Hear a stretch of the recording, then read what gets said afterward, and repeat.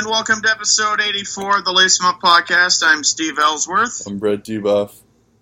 And a lot of stuff has happened. Connor McDavid just got paid big money. We'll lead with that. We're also going to talk about what each team has done in free agency, who's probably spent more than they should, who has gone bargain hunting and might have succeeded, and what the heck are the Montreal Canadiens doing, part two. We'll expand on that. But first, shout-outs to all the players past and present who have worn number 84 in the NHL. Mikhail Grabovski on the short list, as is Oscar Klefbom, who wore that jersey number with the Oilers in 2014 and 2015. Guillaume Latendresse wore that number with the Habs from 2007 to 2010. Corey Locke, former 67 with the Rangers in 2010. Colton Sissons, believe it or not, with the Nashville Predators in 2014. And Phil Varone with the Buffalo Sabres from 2014 to 2016. So to all of them and to all of the players in all of the leagues known to man who have worn number 84, this podcast is for you.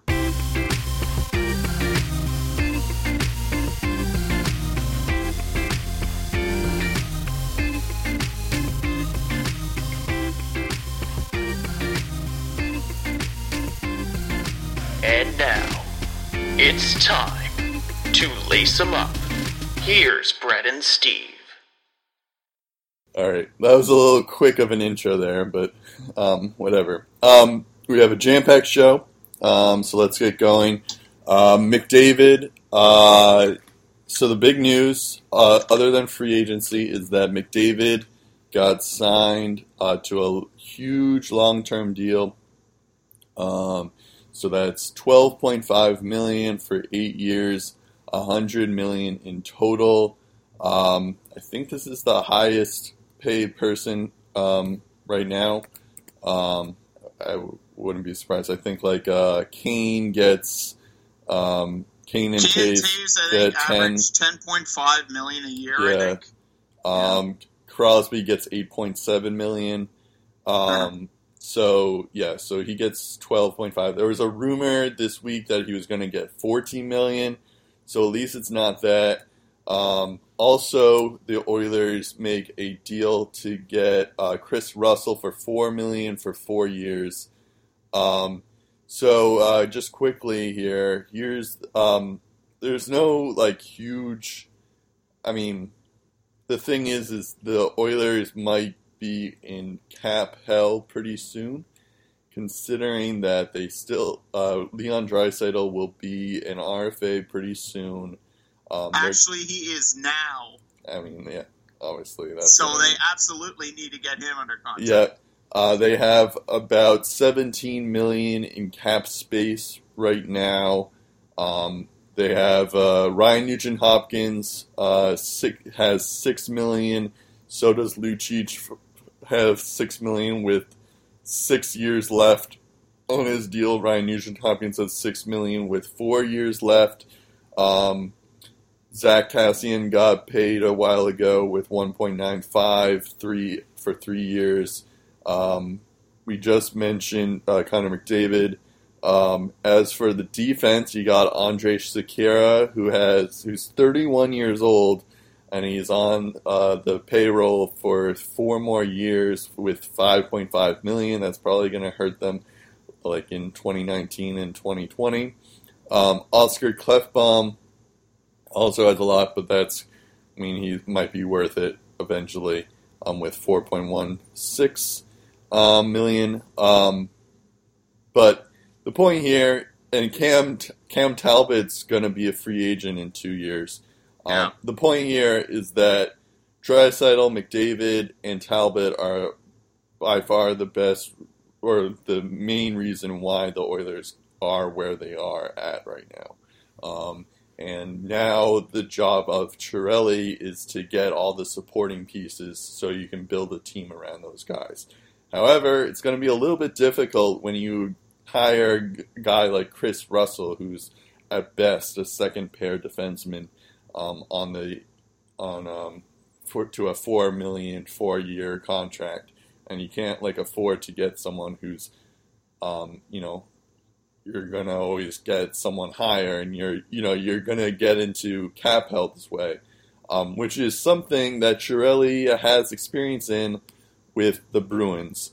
So that's really why he even traded Johnny Boychuk, even something that he didn't even have to do because he wasn't a free agent or a restricted free agent, just for cap space, and so he could sign Dennis Seidenberg, and that ruined the Bruins for like the next 2 years, and ultimately got him fired. So the only reason why I'm so reactive is because I'm like, well, he ruined the Bruins. He has a chance to ruin the Edmonton Oilers. But obviously, at the same time, Connor McDavid should be the highest paid player right now. He's making he's one of the best players right now, and he's only 20 years old. So you have him for 8 more years in his prime. He'll still be in his prime when it's done. That's any amount of money you give him will be worth that. He's worth every penny. You should probably just give him the entire cap, or something like that. But it's so on that aspect, it's worth it. You should always pay your guys top dollar. I'm just more worried about getting all the other guys. So, and then and as I've been reading, I'll let you go on your rant soon, but I just want to finish my rant. The Penguins, they always, when I've been reading, they've mentioned the Penguins and the Blackhawks have had a similar situation where, Crosby and Malkin get paid a ton, so does Kane and Taves. By the way, Malkin gets paid $9.5 million per year, and Crosby gets paid $8.7 million per year, and Kessel gets $6.8 million per year as well. So they're not doing too badly in that aspect. The Blackhawks, as I just mentioned, Kane and Taves have $10 million each per year. The only difference, and I think there's also another one. I believe Alex Ovechkin gets paid a lot too. He gets $9.5 million per year. So the thing that gets me for both the Penguins and the Blackhawks is that they're both, they got paid after they won a cup, and the Oilers haven't won anything yet, and I feel like that's why, and the Penguins and the Blackhawks have been able to find these, undrafted people or just these bargain free agents here and there. Yeah, look at Sheary and Gensel in Pittsburgh. Look how quickly they've risen to the occasion. Yeah, even Panarin was a kind of a steal. Yeah, there, he wasn't even drafted. He was just signed. Yeah. Ryan Hartman for a bit last year. I'm just looking at there. Brandon Saad wasn't really that big of a deal when he was originally on the Blackhawks. So it's you have to find those guys in order to support Patrick Kane and Taves or Crosby and Malkin, and it's not like you can. I mean, I guess Kessel kind of disproves that rule, but and Letang, but it's also, I don't know. You have to. I'm just more worried about them finding the supporting pieces around them, which would be my concern if I were Edmonton. Sorry, now you can go. You can rant. Okay. The beast has been let out of his cage. Yeah. He's ready to bite. Exactly. Okay. So, now it's impossible to put a price tag on any guy, first and foremost. But you're right, Connor McDavid, if anyone is worth this kind of money, it's Connor McDavid. This guy puts bums into the seats, gets people involved. He brings that kind of energy that you just love to come to the game, not just because how good or bad the team is doing, but simply because it's freaking Connor McDavid. I want to see Connor McDavid play.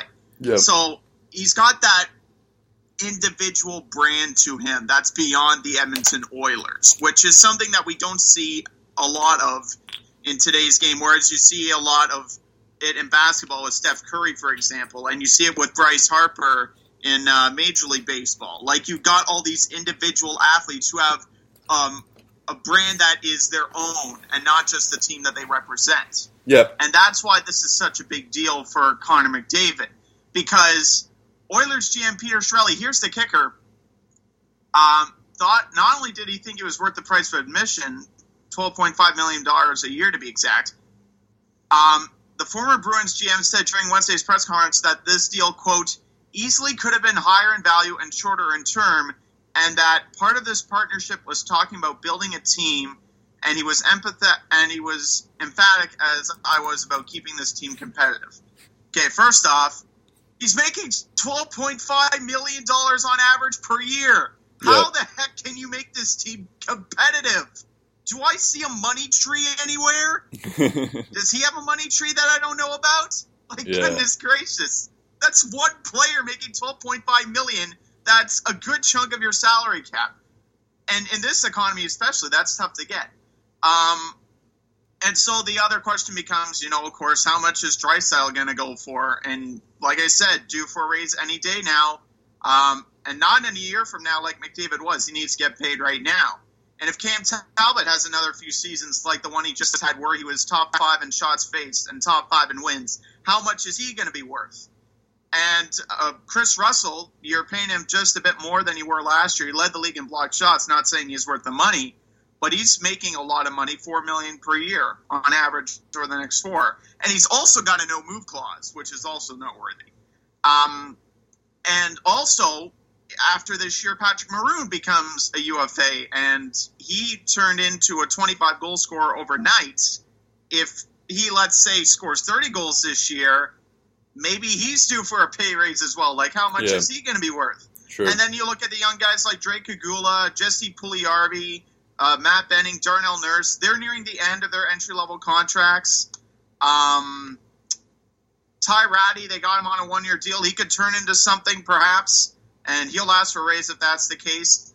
And all of this is happening before McDavid's new deal kicks in, which is astounding to me. So I asked, now to put things in perspective, I asked some of my Facebook friends, what do you think? Are they paying him too much money? One of them said, sounds like pocket change compared to a quarterback's contract in the NFL. He's got a point. Like, quarterbacks make a lot more than McDavid, at least the high-paying ones do. Another one says it's way too much considering there are 19 other players on the roster who will have to get paid at one point. Some, like Draisaitl, commanding hefty sums, so he's on my side there. And another says this kind of money isn't out of the realistic realm for what he deserves, but at the same time, what kind of supporting cast are you going to be able to give him with over 15% of the budget tied to him? Like, it takes a team to win the cup, not one guy, even if that one guy is Connor McDavid. So, getting back to the Blackhawks analogy, the Oilers can make this work unless they learn to draft beyond the first round. And I'm going to get to 2 points. So first off is they can't draft beyond the first round. Here's who Chicago has drafted outside of the top 10 in the NHL draft over the last 10 years. In 2009, they got Brandon Peary, Byron Fries, and Marcus Kruger. In 2010, Kevin Hayes, Stephen Johns, Joakim Nordstrom. The next year, Philip Deneau, Adam Clendenning, Brandon Saad, Andrew Shaw in the 5th round, and Klaus Dahlbeck. 2012, Teuvo Teravainen, Vinny Hinostroza. 2013, Ryan Hartman, Tyler Mott. Yep. 2014. Well, that was my point that I was making, yeah. Yeah. So, and then just recently, in 2016, their first pick was a second-rounder named Alex DeBrincat. All he did was get over 50 goals and 100 points in each of his first 3 OHL seasons, including 65 goals this year. The reason why Chicago is so deadly every year is because, like you said, they're able to build from the draft. They are able to do so without top 10 picks. And like you said, Panarin, not even drafted. He was signed. And in comparison, here's how many picks that Edmonton used outside of the top 10 that, in my eyes, turned out to be solid NHL choices. 2006, Jeff Petrie. 2007, Riley Nash. 2008, Jordan Eberle, who they just traded.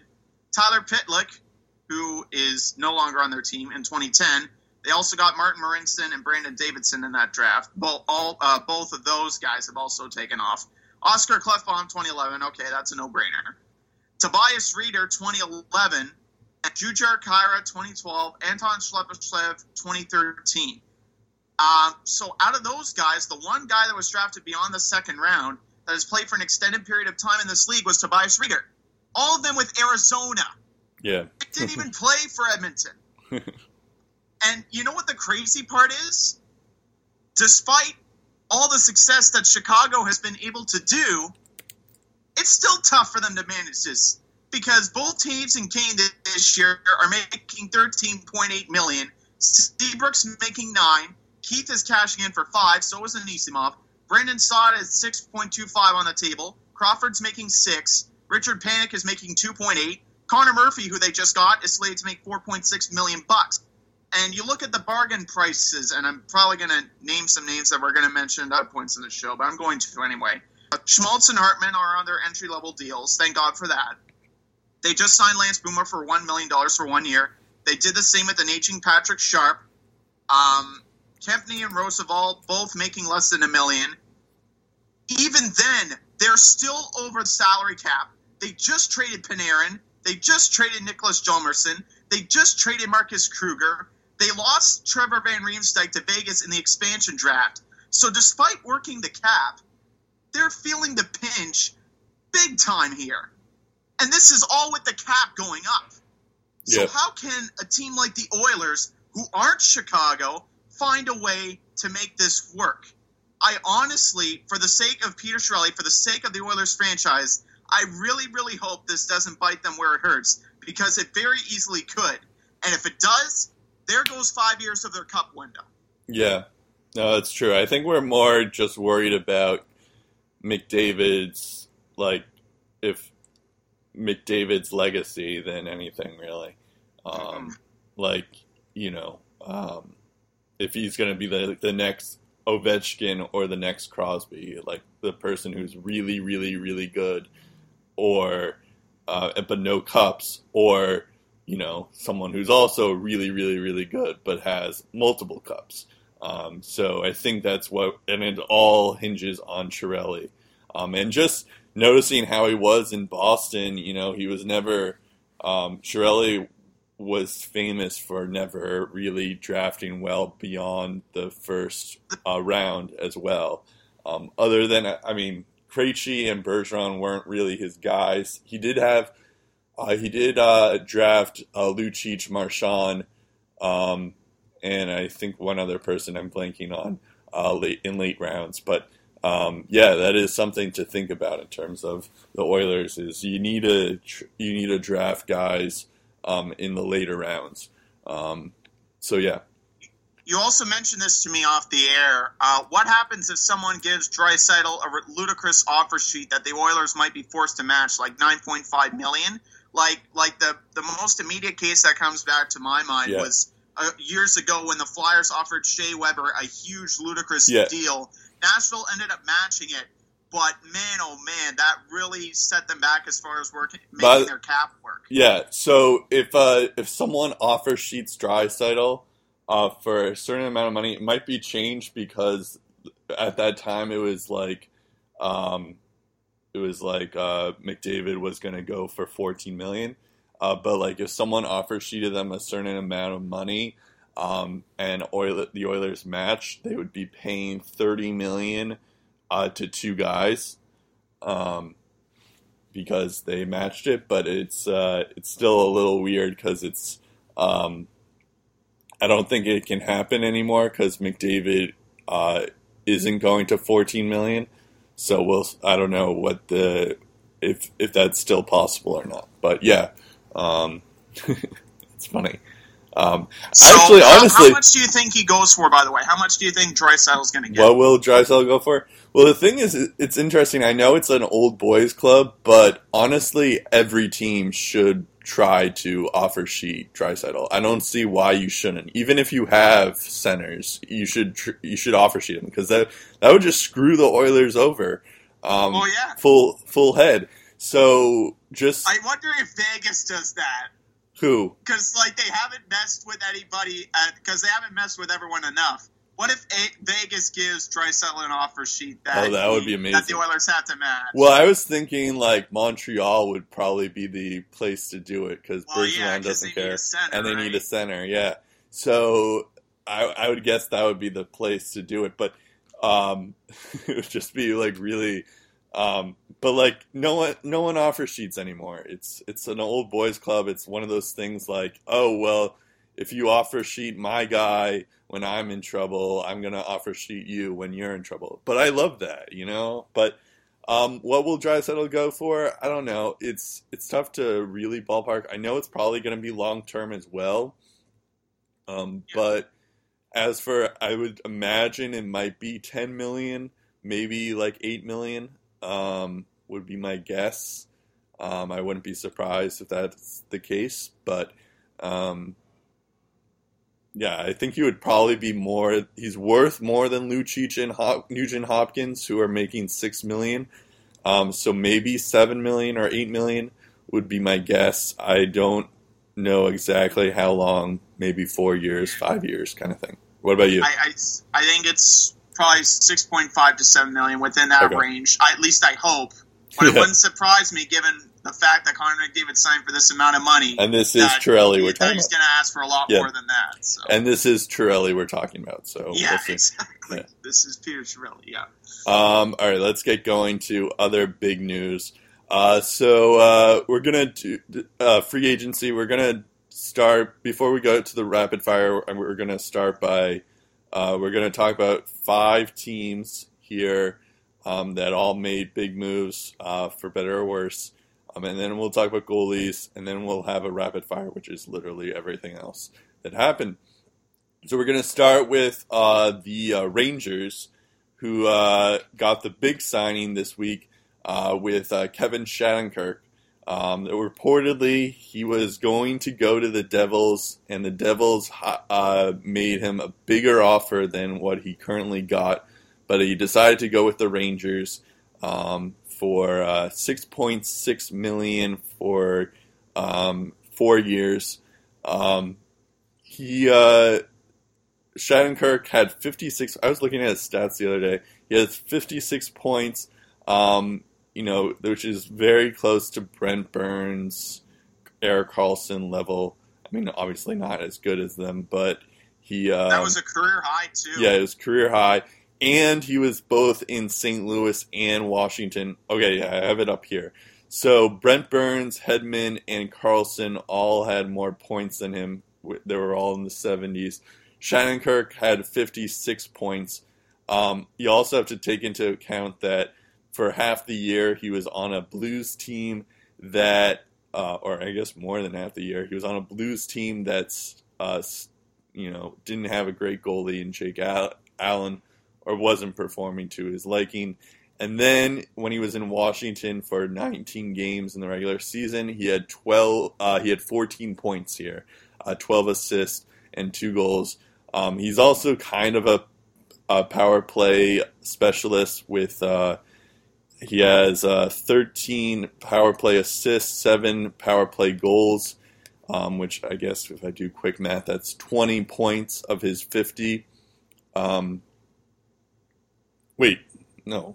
I have to combine. Hold on. 8 power play goals and 19 power play assists.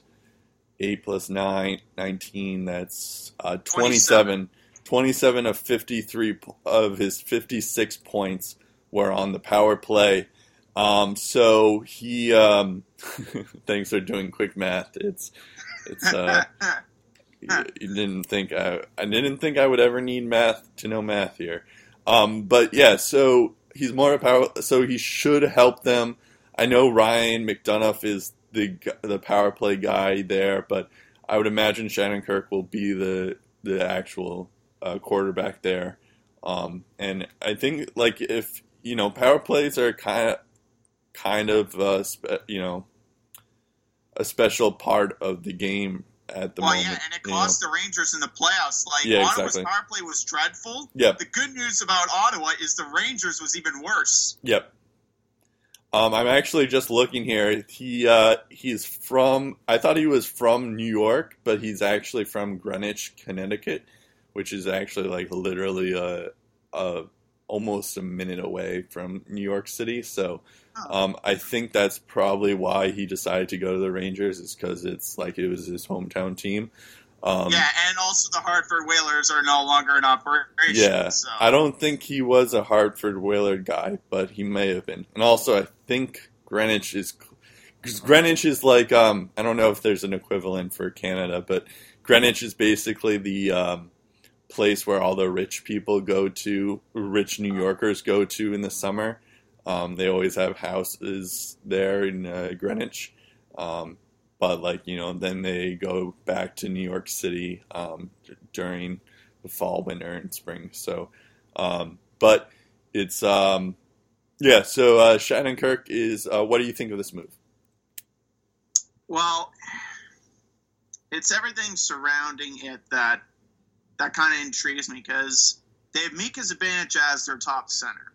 As of now, he doesn't have a new contract. They just traded Derek Stefan, their number one center, and Antti Ranta to the Arizona Coyotes for a top 10 pick and Anthony DeAngelo.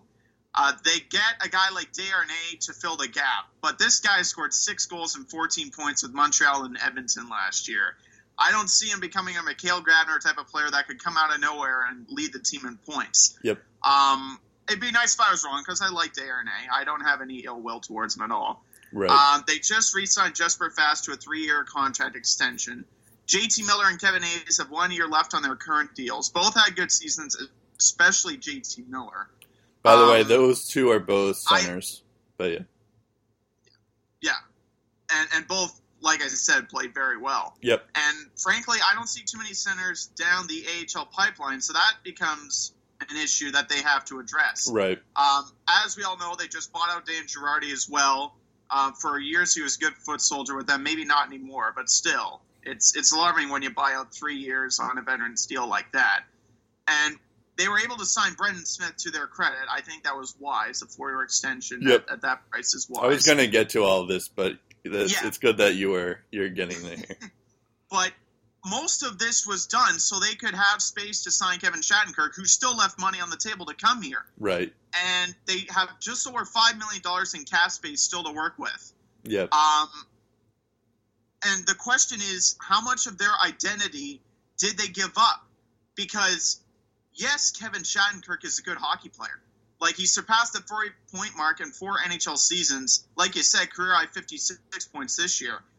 But look at how the Keith Yandel situation turned out. They traded his rights to Florida for a low-end pick and didn't re-sign him. Yeah. You've put a no-movement clause on Shattenkirk as well. That limits your trading options if the ship is about to go down and you need to sell some stuff. I really wonder if the identity that made the Rangers great is starting to wear off here.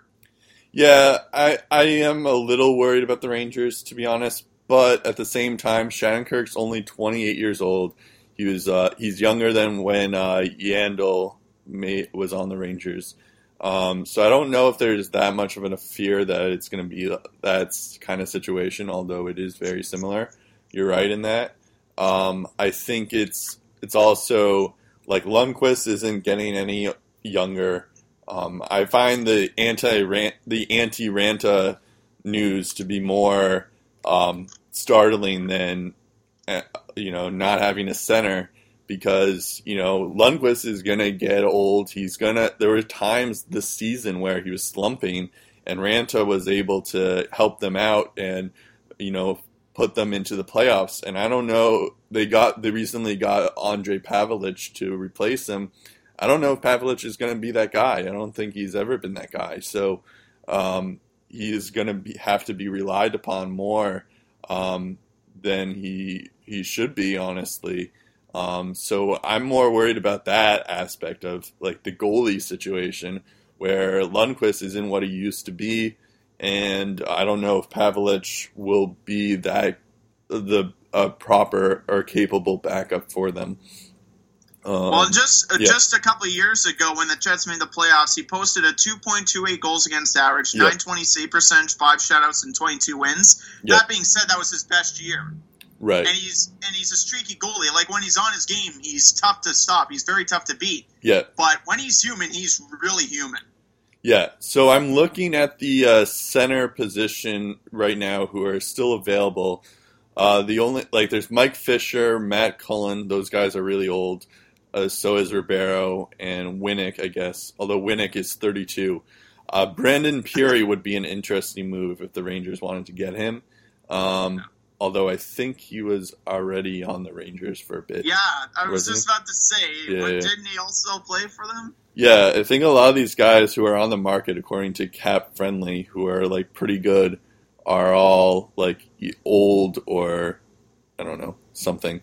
But yeah, so I mean there isn't too many people other than I guess Peary, but yeah, Peary actually played 60 games with the Rangers this year. Okay. So it's a situation where they have to re-sign him. And even he still, got 8 goals and 18 points. Yeah, I was about to say, even still, 18 points in 60 games he played, not a great number. So nothing to write home about. No. Yeah, exactly. So I don't know. It's it'll be interesting to see what they do. I know they did draft a center in the draft this year, Elias Anderson. I believe that's his name. So maybe they're planning on putting him in. I don't know. It's you're right though. Their centers are kind of now they have to worry about their centers. So we'll see.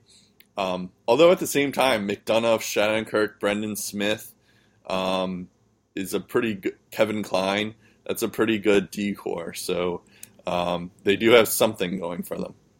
Yeah.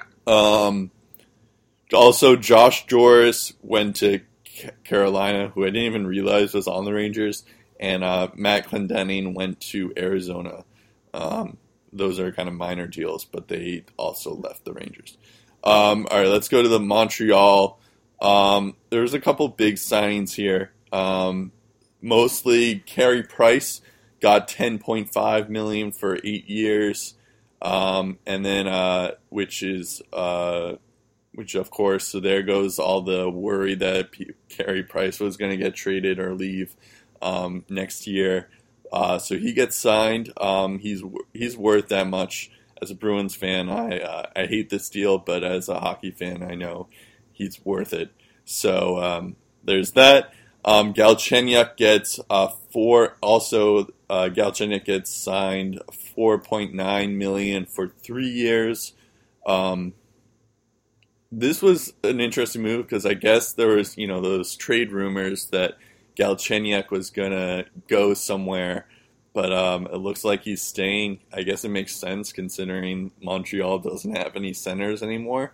So Galchenyuk, at least they have him for a couple more years. I don't know.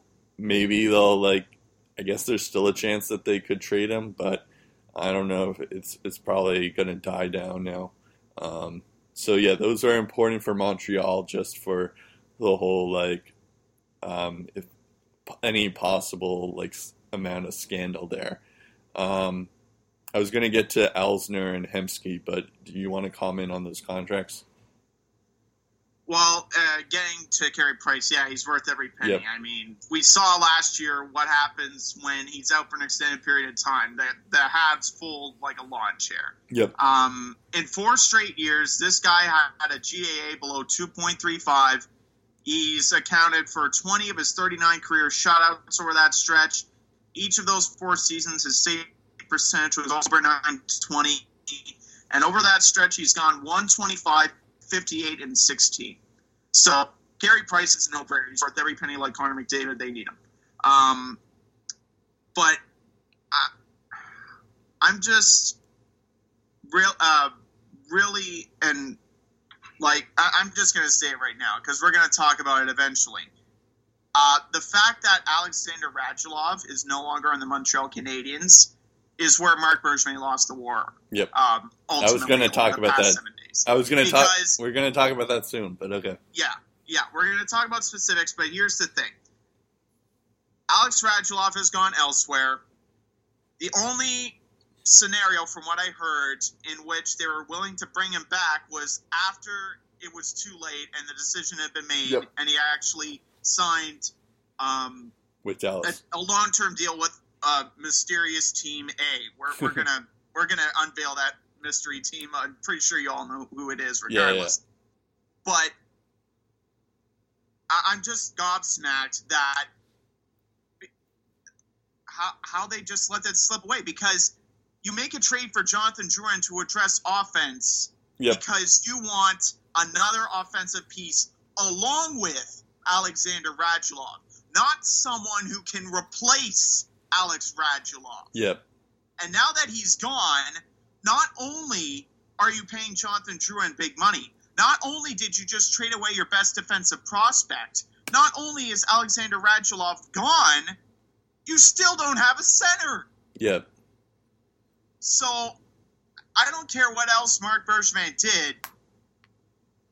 He lost it. He lost the war. Okay. He lost the war because Alex Radulov is gone. It is funny though. Considering last year how we were. Last year we were harping. Why did you sign this guy? And now we're like, what? And now we're like, wait, why did you let this guy go? I know. It's kind of funny. How funny how the tables have turned. It's kind of funny how it's similar to. I'm gonna get to another sport here. How when the Knicks drafted Porzingis originally. Yeah. They thought that every Knicks fan was like who's this guy? And now Carmelo Anthony was the biggest fan either. And then now Phil Jackson, who's now gone, or like the general manager, there were rumors that they were going to trade Porzingis out, and every Knicks fan was going to like protest if they actually did that. So. It's just like a funny thing when you think about it that way. But first off, we'll get to Radulov, but I do want to mention all these other things. Karl Alzner goes to Montreal. He's a pretty good defensive defenseman. We're going to talk about him in the Washington section. That's one of those teams. Spoiler alert. But he's a good defensive defenseman, so that should help them out. I know that was another piece that they missed out, considering they got rid of Sergachev and Boulier. It's a good shutdown guy, but their defense is still pretty immobile. And especially in today's fast-paced game, you need fast-paced defense. And I really don't know if the Habs have that, even with Alzner in the mix. Alzner should help, though, even still. Well, shutdown, They also mobility is my concern. That's all. By the way, oh my God, I just looked at Shea Weber's contract, $7.8 million, and he's not even done until for 7 more years. Thank you, Philly. Yeah, exactly. Well, actually, I was reading somewhere that if let's say Shea Weber does retire and pulls a Marian Hossa kind of thing. The Nashville Predators will get penalized and not Montreal, which is kind of crazy. So I think Karl Alzner will help them. I agree with you. It's not the be all end all. It's not a huge deal, but I think it will help them because he was a good part of Washington there, just an underrated aspect there. But he got a $4.625 million for 5 years. Also, Alice Hemsky is on their team as well for $1 million for 1 year. That was basically the fill in the gap or some of it that Radulov left behind. And he's also injury prone, so I don't really know if they're going to get anything from him. Yep. We're about to talk about Radulov, but I did have him here. He goes to Dallas. Steve also mentioned that Montreal did offer Radulov the same amount that he went for in Dallas with $6.25 million for 5 years. But they offered him literally right afterwards. There was also reports that Bergevin apparently laughed at Radulov's agent because Radulov's agent was telling everyone that if he doesn't get what he wants, then he's going to the KHL and Yeah, Bergeron because just Netsov used that as a negotiating tactic. a It lot of worked out KHL well. a lot of KHL or Russian players are going to have been using that as an excuse or as a negotiating I tactic. don't think that's enough of a leverage considering their financial situation in the KHL. It's not. I think that's True. probably why he laughed at it. But Yeah, but I think it was more just. I think he laughed at it, but we got the sense that he was laughing at it because, it was just he didn't want to pay that much, I guess. Which it turns out that's true. So, Radulov is definitely a huge miss for Montreal, considering you found this guy. You took a risk on this guy. You made him to your best forward. And now you can't sign him because you don't want to sign him for too much. But you let him walk away. And you let him walk away for nothing. And I guess what Mark Bergman was probably thinking in his back mind is just like, oh, he loves Montreal so much. He played in the queue here. Yeah. He loves the situation. There's no way he leaves. That's probably something. You're right. That's probably something to do with it. But it's still you can't be that cocky. No. Especially considering it cost him. Especially considering what happened to him in Subban last year, where Subban's now was in the Stanley Cup final, and he messed that up too. So, you're right. It's a weird move. All these moves are the Alzner, Galchenyuk, and Carey Price signings were right moves to make. Hemsky is a good move too, but it could be it's not like a huge contract. But you're right. The Radulov leaving kind of leaves everything off the table, where it kind of counteracts all those good things that they did. Emelin. What's also interesting, they got Matt Teormina, 30-year-old defenseman, to a 2-year deal. This guy put up 60 points in the AHL last year. I'm not sure if he has an NHL future, but it's worth noting because it wouldn't surprise me, especially with Nesterov going to the KHL. Maybe there's a defensive roster spot open for him, and maybe this is his chance to really break out at the NHL level, because over the last couple of years, he's really shown his stuff in the AHL, and you got to wonder, maybe like a guy like Kenny Agostino, which we'll talk about later on, maybe Teormina is ready to take that next step finally. Yep. Emelin, Emelin was on the Vegas Golden Knights already, but he was the Montreal pick. He goes to Nashville. We're going to talk about Nashville pretty soon, but that is also counted as a subtraction for Montreal. I guess that's not a huge deal considering he's 35 years old, but and Nashville doesn't really need any more defensemen, but it's still interesting. Also, Nikita Nesterov is going to the KHL. Speaking of using KHL as a tactic. And getting back to the Galchenyuk thing for a second, you signed for 3 years at almost $5 million a year, I think it was. Let's see here, Galchenyuk, $4.9 million a year. Yeah. I don't really is he any better than Mika Zibanejad? Because there hasn't been anything. Well, he's more of a Riley Smith to me. You're paying him almost $5 million a year, but is he worth $5 million a year? The thing with I think it's more keeping him around for the sake of keeping him around, because he's the closest thing you have to being a center. Because Plekanec is your number one center. He's old, and he's a pending UFA after next year. The thing with Galchenyuk is more that he has a lot of potential.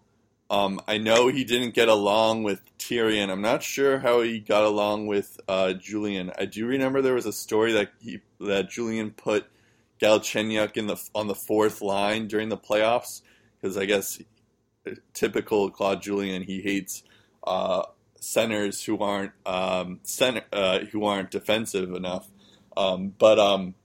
i.e. Tyler Seguin. But it's all so maybe this will work out for them. It's kind of tough to know how Galchenyuk will do under Julian. I know we do have some games where we can see, but I think Galchenyuk could be something We'll have to see, though.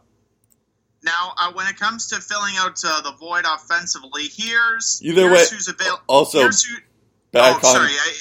one last point on Galchenyuk. Like, the contract that he has, 4.9 for 3 years, that's not like a terrible contract to move. So if they are to trade him, maybe just it's like gives him some term and makes other teams confident to say, yeah, we'll take him. Yeah, exactly.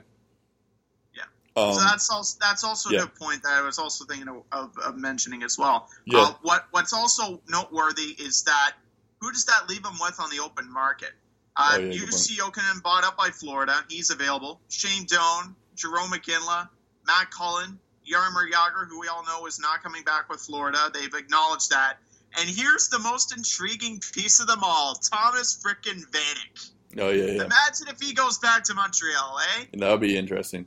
I actually want the Bruins to take Vanek, but I know we're gonna be in a bind there. But he's probably gonna ask too much. But yeah, Vanek would be an interesting move for them. All right, let's get to Dallas though, because we can finally we can now talk about Radulov. He is the mystery team that we were alluding to. Although I think I mentioned him a couple times. The thing with Radulov, and I think was the main reason why Tyrion was so hesitant to sign him to begin with, is that he's 31 years old. So signing him to a long-term deal is kind of still very, very risky. And although he did do well last year on Montreal and he was their best forward, he still could very well decline in the next coming years.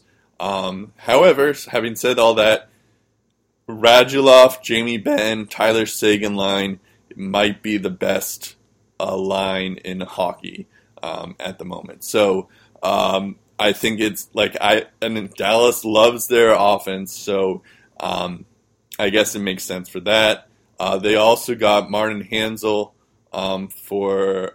So Radulov went for 5 years, $6.25 million. Hansel got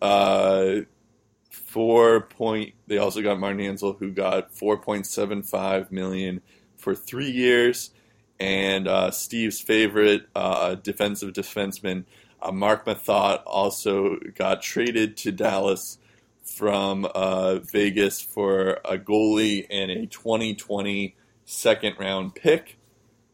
I'm still kind of worried about Dallas's defense. Hopefully, John Klingberg, Esa Lindell also got re-signed this week with $2.2 million for 2 years, and they also don't have Patrick Sharp anymore, who went back to Chicago. I'm still worried about them because, I guess John Klingberg, Esa Lindell, Steven Johns, what's the other guy's name? Jamie Oleskiak. Those guys are all young players for sure, but I don't know if they can exactly, take the next step. And that's what Dallas needs to do, is have these defensemen take the next step. And then I think they'll be good. They also have Julius Honka in the farm, on their farm team soon. So, I don't know. It's an interesting move. So, what do you think of all these Dallas moves? Well, considering they lost Eakin, Hemsky, and Sharp, and they get Mathot in a trade with Vegas, you already had Ben Bishop. They finally had the shutdown defensive defenseman they were looking for, that had been preaching for them to get. Yep. They finally get it. And then they get Hansel, and then land Radulov. Let's say you add Nikushkin into the mix. Let's say he officially comes back from the KHL. This team is primed to get back into the playoffs. Yep. Now, is a Stanley Cup title possible for this year? No. But that being said, they proved a lot in one day. Jim Neal did his job to a T. He made this team competitive again. They also re-signed Patrick Nemeth along with Esa Lindell. I'd love to see how they do against the Kings and the Hawks, who, frankly, did a lot of good things. They went bargain hunting. They got some big underrated pieces. Chicago, they got Tommy Wingles from Ottawa. They also got Sharp for 1 year. The Kings got a young defenseman, a Belarusian defenseman, big guy, former 67, named Stefan Felkovsky. They got him from Calgary. And then after Camilleri was bought up by New Jersey, they signed him to a 1-year, $1 million contract. So the big thing for teams that are always competitive is the ability to make the most of what you have. Yep. And the Hawks and the Kings have been masters of that in the past, and to a certain extent they still are. I just don't know if all of these big-name signings for Dallas, like other teams who have spent big on July 1st, I don't know exactly if all these big signings are going to translate into playoff success. Because when it comes to the playoffs, it comes down to team play, it comes down to grinding out goals, it comes down to winning those puck battles, it comes down to being mentally strong. I'm just not sure if they have that makeup to be successful in the playoffs, but they definitely have what it takes to become a playoff team again. So I definitely applaud Jim Nill for doing that because they're definitely playoff ready now. Yeah. On paper, anyway. On paper. I'm still concerned about their defense, but it is interesting how their offense has been pretty good lately. So I don't know, maybe it'll work out for them. We'll have to see. It's just one of those things where I feel like they still have a ton of question marks. I'm still not entirely sold on them, but they did make a ton of moves in the offseason. Like Bishop should be good for them too. So we'll see. And they also got a couple of bargain signings. Tyler Pitlick to a 3-year deal. Brian Flynn from the Habs as well on a 1-year deal. Also, Radek Faksa should be good. Devin Shore, who's another one of those young guys. So they should be good. Brian Flynn, who they got from Montreal, or a free agent that they got from Montreal. So I don't know. Maybe they'll make something, but we'll see. I don't know if they're going to be a top 3 team in their division, maybe a wild card team, but I definitely think they're going to be better than they were last year. Yeah, I can agree with that. Okay, then we go to Nick Bonino. Then we go to Nashville, who got Nick Bonino as a free agent. If you can't beat him, you might as well get him to join you, right? Exactly. Yeah, I hadn't thought about that, but then when I was doing my prep, I was like, oh yeah, he was on the Penguins. And he is now on the Nashville. He should be I feel like he should probably get a similar type role as he was on the Penguins. I don't imagine. I mean, I guess maybe he'll be like a 2-center, possibly. But he might be a 3-center. I guess it depends on what happens with Fisher. And Ryan Johansson. So he might get more ice time, I would guess. Let me look at their centers that they have. Okay, yeah, they have. And he provides more playoff experience too, which is something that I'm sure Nashville could gladly use. He gets timely goals. True. Again, more balance for the middle as well. So I love the Nick Bonino signing. Maybe a little bit pricey, but I like the signing. Yeah, let's see here. So they have Nashville has. They have Forsberg and Smith, who are both centers and right wingers, but they mostly play on the wing. Bonino, we just talked about. Calle Jarnkrok is a center. We'll talk about Hartnell, but he's a left winger. Fiala is a left winger. Sissons is a center. Frederick Gaudreau is a center. Of course, you have Ryan Johansson, who's a center. I always get amazed that I find out that Ryjo is 24 years old. It's kind of crazy. He doesn't seem like it. But it feels like he's been in the league forever, right? So Bonino gets $4.1 million for 4 years. They also get Emelin, who I mentioned in the Montreal outcast thing. They get him from Vegas, not from Vancouver, for a 2019 third-round pick. They also get Scott Hartnell, who I mentioned, with $1 million for 1 year. Hartnell apparently started his career in Nashville, so he comes home. So there's a ton of those guys. Carolina got Justin Williams, who he started his career there. So did Patrick Sharps going back to Chicago. There's a couple more of those kind of things. So a lot of those signings of players coming back to their original team. Yeah, back to the start kind of thing. Yeah. I think there's another one that I'm missing, but those were the ones that stood out to me. Chad Johnson to Buffalo. Right, yeah. Anders Lindback is also on Nashville, which is an interesting move. I think he also started his career with Nashville, too. Who, Lindback?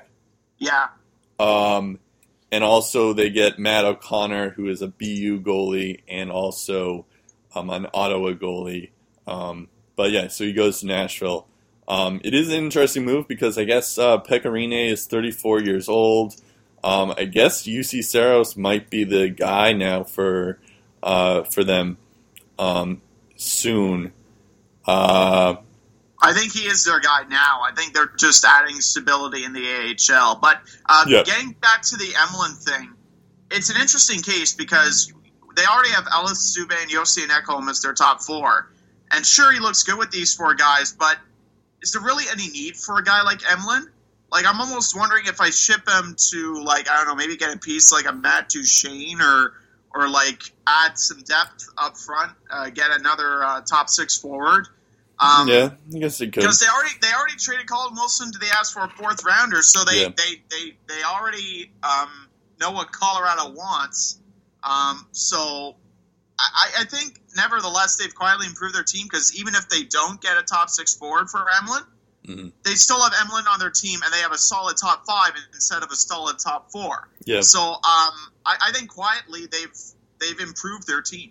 Yeah, I think so. It's one of those things where like they don't necessarily need Emelin because they have those four guys in Subban, Yossi, Ellis, and Ekholm, but Emelin should help them even still in case one of those guys gets injured.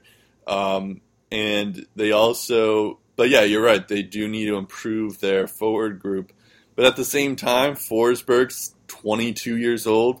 I just mentioned how Ryjo is 24 years old. Yarncrook is 25. Bonino is a good pickup for them, with him being 29 years old. So it's not like they are like an old group like Vancouver is, you know. So I don't know. I think I'm not sure. I feel like I've been hearing that the Colorado is asking way too much for Duchene as an asking price for Duchene. So I don't know, maybe it's not even worth it if that's the case. Maybe if they could, like, I have a feeling Colorado's going to want to get one of those four defensemen that they're asking for. But maybe if they want Emelin, I don't know. That could happen. Let's go to Washington. So they didn't really sign any big free agents except for Devontae Smith-Pelly, but that's not the reason why we're here. They re-signed Kuznetsov, who got $7.8 million for 8 years. Dmitry Orlov, who got $5.1 million for 6 years. Burakovsky for $3 million for 3 years. Brett Connolly for $1.5 million for 2 years. And just now, Grubauer for $1.5 million for 1 year. Also on the outs, though, because they re-signed all those guys, they had to leave out, and also the TJ Oshie deal a couple days ago, weeks ago, I should say. Marcus Johansson goes to the Devils for a 2018 second and third round pick. Justin Williams goes to Carolina, back to his old team, for $4.5 million in 2 years. And Carl Alsner, who we just talked about, who goes to Montreal. And I guess if you want to count Shattenkirk, who goes to the Rangers as well. So I guess it's one of those things where I guess Washington is in cap trouble, but you had to sign Kuznetsov, you had to sign Burakovsky and Orlov. And, you know, so those guys were things that you had to sign, and if you're gonna let, you know, and you had to leave guys like Marcus Johansson, Alsner, and Justin Williams on the table because you have to sign those guys. Those are the top priorities. So that and TJ Oshie, who they already got. So I think it makes sense. It's just a classic example of how the cap can screw a team, and that's really the cap at work. So. Yeah. Getting to Washington for a second, they also inked Brett Connolly to a 2-year contract extension. I said that. Oh, you did? Okay. Yeah. But yeah, they did a lot as far as keeping some of their core guys, but at the same time, I wonder if they've lost a bit of their identity like the Rangers have, because it's good that you sign Kuznetsov, it's good that you sign Orlov and Burakovsky and Connolly and those guys. That leaves them with less than $6 million in cap space with 6 roster spots still to fill. And next year, guess who becomes a UFA? John Carlson. Oh, wow. So the fact that they lost a guy like Justin Williams to Carolina, who hyped up Carolina pretty well, Carolina, a guy like Justin Williams, a proven winner like Justin Williams, unless maybe he's getting ready to retire, you don't go to a team like Carolina. And in the case of Carl Alzner, yeah, he goes to a team like Montreal, but they didn't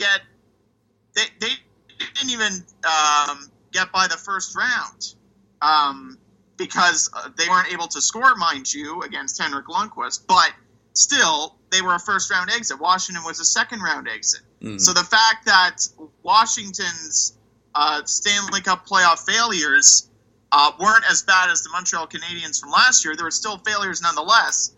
And he goes to a team that didn't have as much success in the playoffs. So I do think that Stanley Cup playoff failures is really coming back to haunt America's capital. On the plus side, Kuznetsov picked it up in the second half last year. Burakovsky has been relatively steady and consistent. Orlov had 33 points, his best offensive campaign to date. I'm just worried if they're relying mostly on skill to get wins now. And if that's the case, that's probably going to mean more work for Braden Holtby and the goalies, because whenever you have offensive-minded guys and not defensive-minded guys, that obviously means there's going to be more offensive chances going the other way, because you're either cherry-picking or you're pushing the pace a little bit and you get caught flat-footed or you make bad line changes. So I'm just wondered, especially with Barry Trotz being a defensive-minded coach for all those years in Nashville, I wonder how much of their identity has taken off in Justin Williams and Carl Alzner, because that's what those guys were known for. They were able to provide grit, they were able to provide scoring, and they were able to be good, solid two-way players. And now that you've got those two guys out of the picture, and of course you lost a power play specialist like Kevin Shattenkirk, you wonder what's left and if it's going to be enough to even take them to that next step. I don't think it's going to hinder them too much in the regular season standings. Maybe they're still going to be the top team in the East, but come playoff time, I think that's when you're really going to see what the Caps are made of, like we have seen every other year what the Caps have been made of, and they haven't been made of much, to be honest. Yeah, I guess that's a fair point. I'm actually looking at the stats here on Washington. Did you know that Marcus Johansson had 58 points, which is one less point than Kuznetsov had? He was the fourth. They also avoided arbitration with him this time last year as well, by the way. Yeah. I'm just saying he had the fourth highest point total on the team. I know it's because of the cap. That's the only reason why they got rid of Johansson, is because they needed to work around the cap. Yeah, that's the only reason. It's just. So I mean, the Devils got the benefit from that. He should be good for them. But it's like, and then there's also you mentioned how they're going to have John Carlson, who's going to be a free agent next year. He had his worst year with 37 points in 72 games. So that's not great. But maybe, I don't know, maybe it'll work out for him. It's one of those things, though, where, like, when you looked at the roster, at the team and all the free agents that they had, I think it made sense to re-sign TJ Oshie, because that should have been their top priority, which is what they did. Their other top priority is to sign Kuznetsov and Burakovsky, because those guys are your young guys who are going to be something and should take over the team when Backstrom and Ovechkin can't. So it's one of those things. And then I guess you're right. Justin Williams going to Carolina kind of hurts them. So does Alzner. But at the same time, Justin Williams wasn't really that great for them to begin with. I'm not so surprised that he went to Carolina. Carolina's another young team that could surprise some team, the league next year. But they don't intimidate me, though. That's the thing. Yeah, but they need a veteran guy. Yeah. Justin Williams is that guy. So I just think of all the otother places that Williams could have gone. Instead, he chose Carolina. That's the thing. So you're just saying that Carolina just isn't relevant. Okay. Well, in the Metropolitan, That's especially, fair. they're not relevant because they have Columbus and Washington and Pittsburgh to worry about. Well, Columbus And the used to be not relevant, but yeah, no, you're right. Well, they weren't relevant until last year. You're right. Well, you're right. Carolina isn't really relevant, but it's They're I don't know. a team on the rise. They're a team on the rise, but They're still they need a veteran experience guy. It's I don't know. We're going to talk about later. Marlowe is going to the Leafs.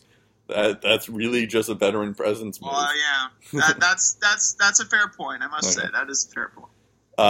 So I don't know. It's it should be. I think Washington. We said beforehand that Washington was going to be the most interesting team in the offseason. I think they certainly did. I think what they did made sense. It's just it's going to be tough to lose guys like Marcus Johansson, Justin Williams, and Alzner. I don't think it's going to be as bad as if they lost Kuznetsov and Burakovsky and Oshie, though. So I have that. So yeah, there's that. Now there's a lot of goalies who got signed to free agency. I'm just going to quickly go through these, but I do want to mention them. So Ryan Miller goes to Anaheim to back up Gibson, $2 million for 2 years.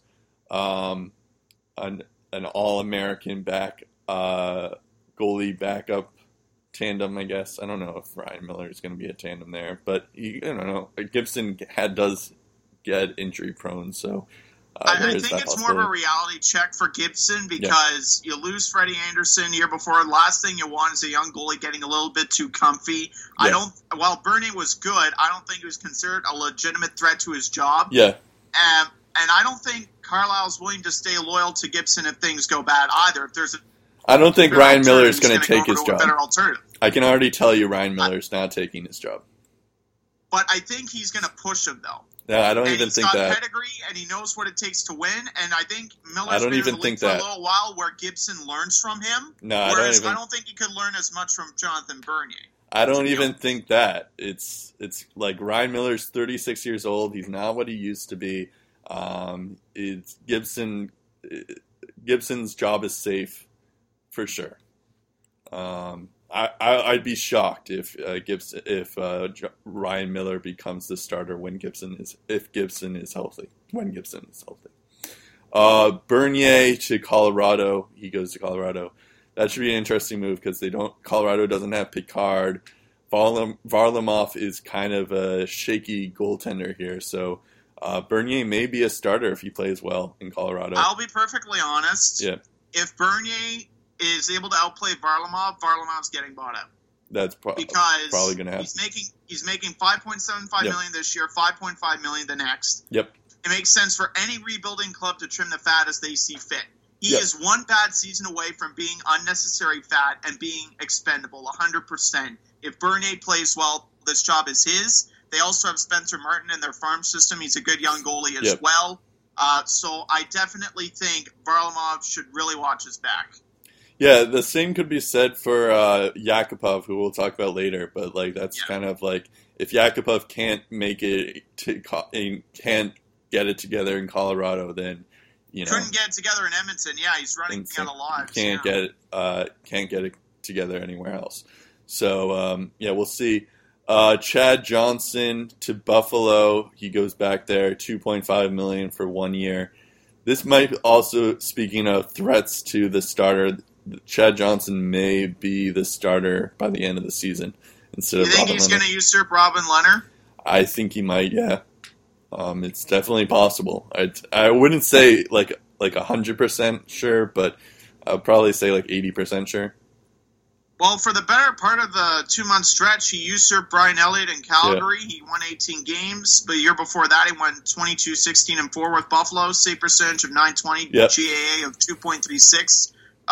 Leonard's been injury prone, and when he's played, there have been times where he's in the zone and he can really help his team. There are other times, though, when he gets out of focus, yep. like bang, bang, bang, pucks are going by him.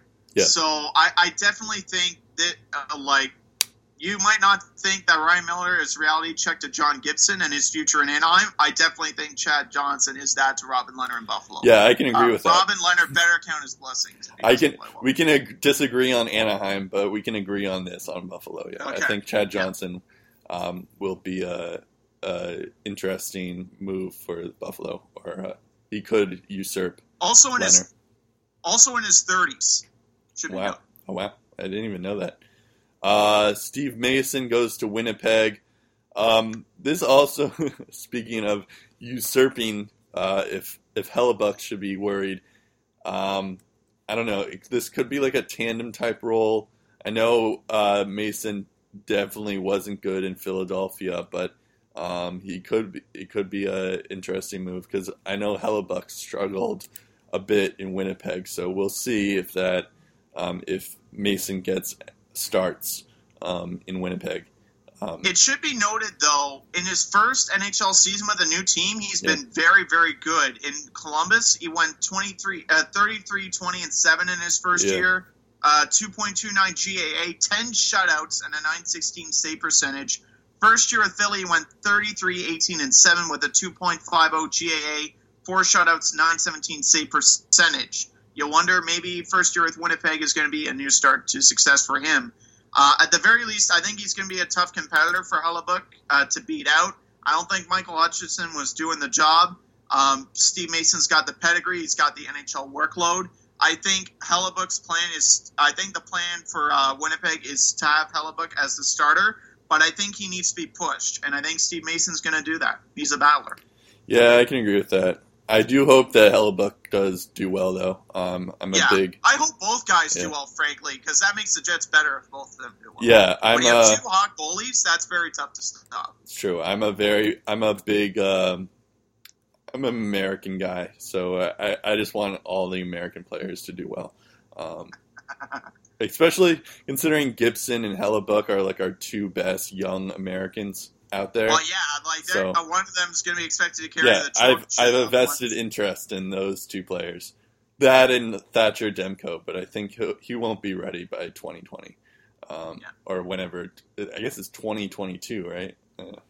Everyone's like, where's the love for Corey Schneider, man? Yeah. Corey Schneider's good, Corey too. Schneider could come back, but I don't think he'll be ready for China.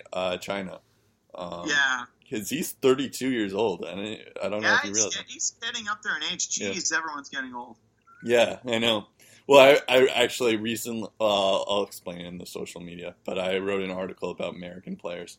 Brian Elliott goes to Philly, $2.75 million for 2 years. That's interesting move. I guess he'll be the guy, right? It's a Band-Aid solution to replace another Band-Aid solution. Like Anthony Stolarz or Carter Hart, one of their guys hopefully will be the guy moving forward. Both need more time to develop, though. They're not ready yet. Yep. I'm definitely not giving the torch for Michael Neuvirth to run. So, given the fact that you have guys like Nolan Patrick and Matthew Strome on the rise, they already have Ghost Bear locked up long term. Provorov's hopefully going to continue to develop his game moving forward. This is a playoff team. This is a playoff caliber team. You need a playoff caliber goalie. And Brian Elliott's been to the playoffs before. He took the Blues to the conference finals 2 years ago.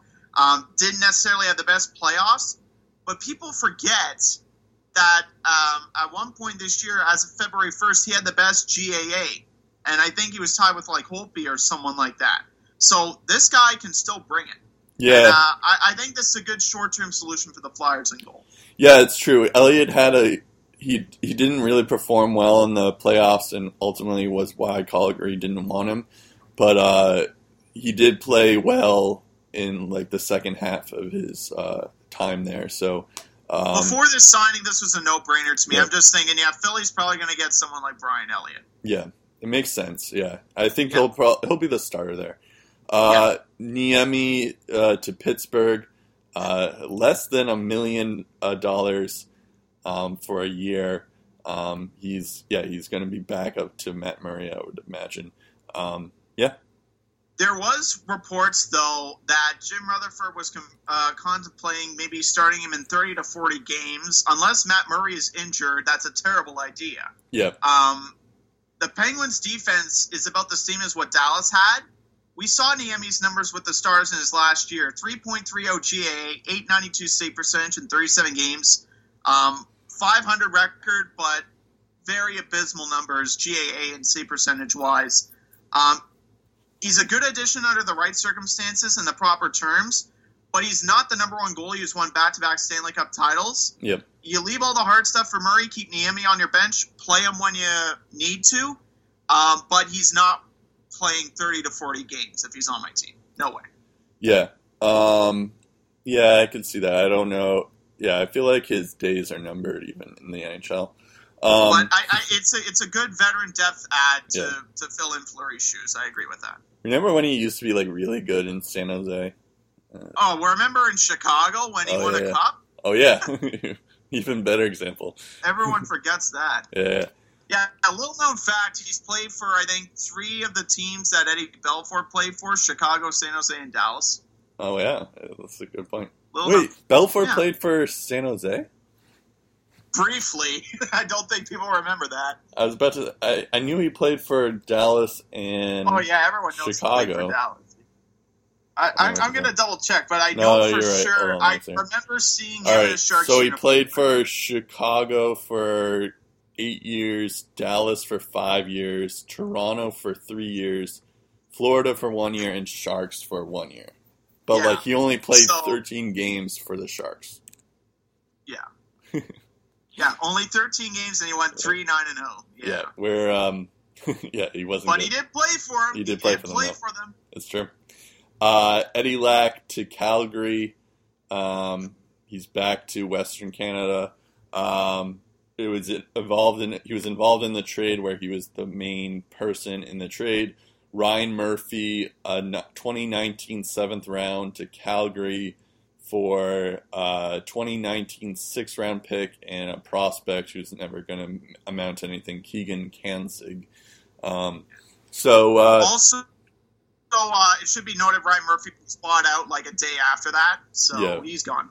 Oh, is he? Okay, I didn't even know that. He signed 1 year with Minnesota. Yeah, this is one of those like deals that I feel like is like a low risk, high reward kind of thing where Lack could be like he just needed a change of pace, and would, he's always been a backup goalie. I was going to make I thought that Carolina could have gotten more for him, but then I looked at his stats and I realized he's not good. He had like a 906 GAA this year. 2.64 GAA this year and a 902 save percentage in his career. It's like 902 save percentage, 2.64 GAA. And last year, the year before that in Carolina, he had a 901 save percentage and a 2.81 GAA. So whatever happened to him in Carolina didn't work out for him. He also in Vancouver for 41 games in 2014-2015. He had 921 save percentage in 2.45 games in a GAA. However, I should mention that last year he only played in 20 games. There is a chance that if he played more games, he probably could have gotten better. I guess he just never got a proper shot in Carolina. So this could be a move where Carolina could be regret this trade forever, and this ends up working out for Calgary. However, I know that Mike Smith's there in Calgary. I don't know if that's going to work out for them. I don't know. A Mike Smith, Eddie Lack tandem is kind of a scary prospect if I were Calgary. One both of them could play very well. One of them could play well, the other couldn't, or both could play downright bad. It just makes you wonder why did Calgary even try to get Eddie Lack or why couldn't they have tried to get Bernier or Chad Johnson? Or, I mean, kept Chad Johnson. It seems to make a more logical sense. Because they traded Chad Johnson for Mike Smith. Yeah, but what about... No, okay, fair enough. Well, I mean... But what about Bernier? Yeah, I understand, because Arizona didn't... I think that both Chad Johnson and Bernier are better than both Lack and Mike Smith. See, the thing with Eddie Lack is, in that 2014-15 campaign, I remember vividly, because Ryan Miller was on my fantasy team and he got hurt. Yep. I picked up Eddie Lack off the waiver wire. He was the main reason Vancouver got into the playoffs from that point on. Like, he got 18 victories. He played very, very good for them.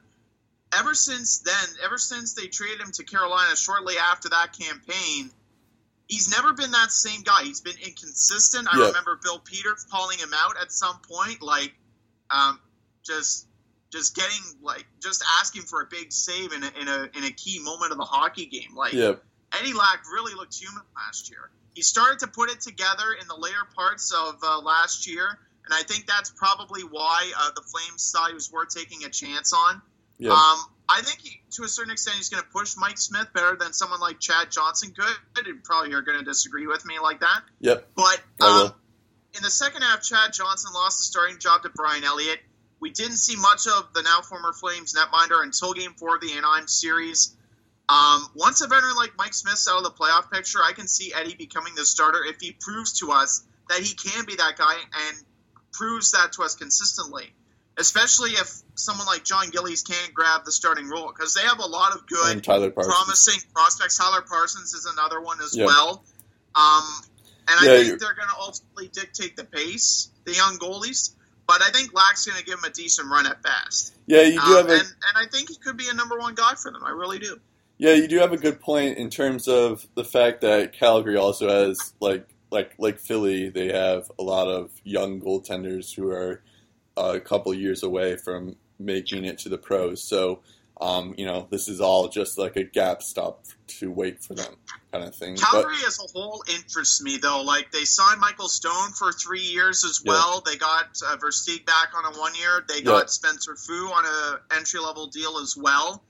This is a really intriguing team, and I'm really interested to see how they do. Yeah, I agree. But, yeah, I think you're right. I think Eddie Lack does have a chance to play well. This could work out for Calgary, but I don't know. It's still very, very risky, I feel like. As for Carolina on the other end, I guess they're staying with Cam Ward, I guess. I don't know. That's their backup. See, they have a goalie of the future in Alex Nedeljkovic, and part of me wonders if they're not going to bring Cam Ward back. They haven't re-signed him yet. If they haven't brought Cam Ward back and they're going to go with Darling, they must think that Nedeljkovic is NHL ready.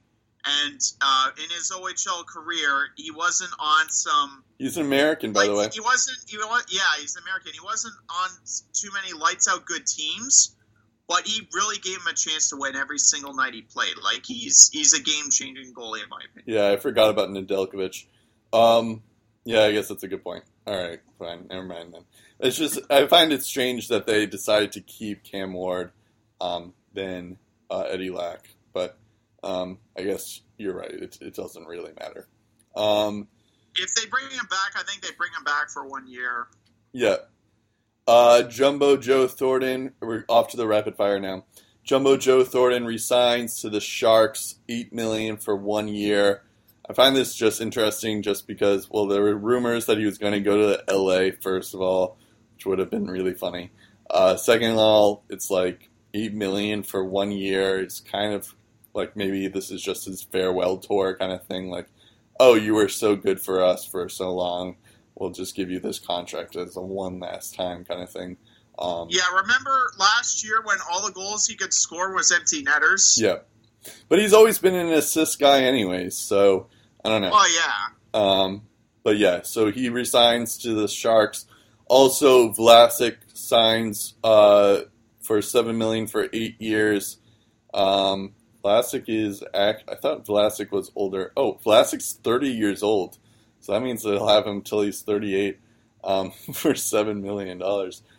I like that deal, but I thought he was younger than 30 years old, maybe. I don't know. Yeah, he hasn't scored more than 40 points in a year. It's a bit odd he's getting Erik Karlsson money, but they're not paying him to score. They're paying him to match up against the other team's best. Right, that's true. And in that regard, he's a top 10 defenseman. He is one of the best shutdown defensemen in the game, so I guess it's worth it for that, but it's still like, I don't know, he's 30 years old. How long is this going to last, kind of thing? Also, a useless bit of information. If you Google Marc-Edouard Vlasic, just imagine him bald. His facial features look a bit like Scott Gomez. Just saying. Right, now you got me curious. I swear. Just imagine him bald. Of course, when I Google Vlasic, I get the pickle jar. Yeah.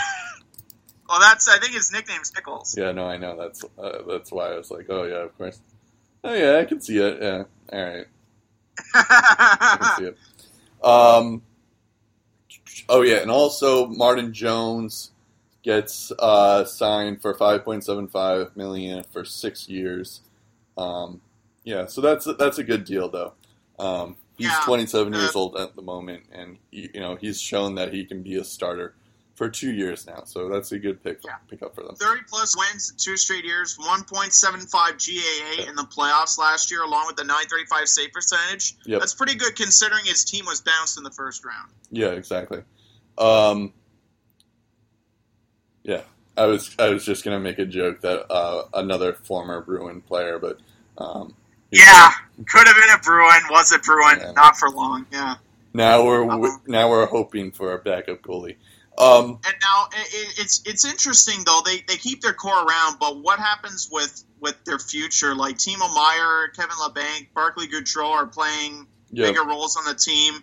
I think Joe Thornton's going to help their transition a lot as well. After this year, Ward and Hansen are UFAs. Hurdle's an RFA after this year. Chris Tierney's an RFA right now. And here's the kicker: in 2 years from now, Couture and Pavelski could hit the open market. Yeah, that's a good point. I mean, and they're not, like, Joe Pavelski is 32 years old. Logan Couture is 28. I don't know. It's I don't know if Pavelski has much longer in his prime even. So, but yeah, you're right. I think the Sharks are now in like a rebuild mode, semi-rebuild mode. Like, sure, they still have Brent Burns, who's also 32 years old, and Joe Pavelski, but I think you're right. They're just waiting for all the young guys to take hold. It'll be interesting to see in 3 years where this team is at. Yeah. Speaking of old guys who used to be on the Sharks, Patrick Marleau went to the Leafs. I believe Patrick Marleau was one of the few players who was only on the same team in his entire career. That's about to change in the fall because he's going to Toronto. He'll bring a veteran leadership kind of thing for this Toronto team. And they have a better shot. Honestly, they have a better shot than the Sharks do at getting in his cup. So it could be a good move. I'm friends with a Leaf fan. Oh, first off, $6.25 million for 3 years. I'm friends with a Leafs fan who hates this deal because he was looking at the same comparison to David Clarkson a couple of years ago when they signed him, who had Clarkson had like 47 points, and that was the same amount of points as Marleau had last year, which I think is kind of funny. I don't think it'll be the same kind of deal, but it would be funny. I think this is a good move though for the Maple Leafs. I don't think Marleau is as good as he used to be, but this is a good move for them in terms of getting a veteran presence guy and someone they need. Well, it's interesting for a number of reasons. In year one, he's getting $8.5 million, $7 million of which is signing bonus. Second year of his deal, $6 million bucks, $4.5 million of that comes to a signing on the dotted line. And the final year, making $4.25 million, $3 million attached to the signing bonus. Yeah, and the he's last 37 year, years it's a big old. deal because Matthews and Marner are both going to need new contracts at the time. And I'll get back to that in a sec. This is how Patrick Marleau helps the Leafs. At the age of 37, according to Chris Johnson, he has played in 9 82-game seasons. He's only missed 31 games in his career. He's missed 0 games in the last 8 seasons. He's coming off a season in which he scored 27 goals. He's 6th amongst NHL players in goals since 2008-09 with 270. And Mike Babcock is not concerned about his skating. And when you consider the Sharks offered him a 2-year deal to stay put, and when you consider that Jumbo Joe re-signed under the assumption probably that Marleau was going to follow his lead and re-sign as well, it just goes to show you how much it took to pry Patrick Marleau away from an organization that he spent roughly 2 decades with.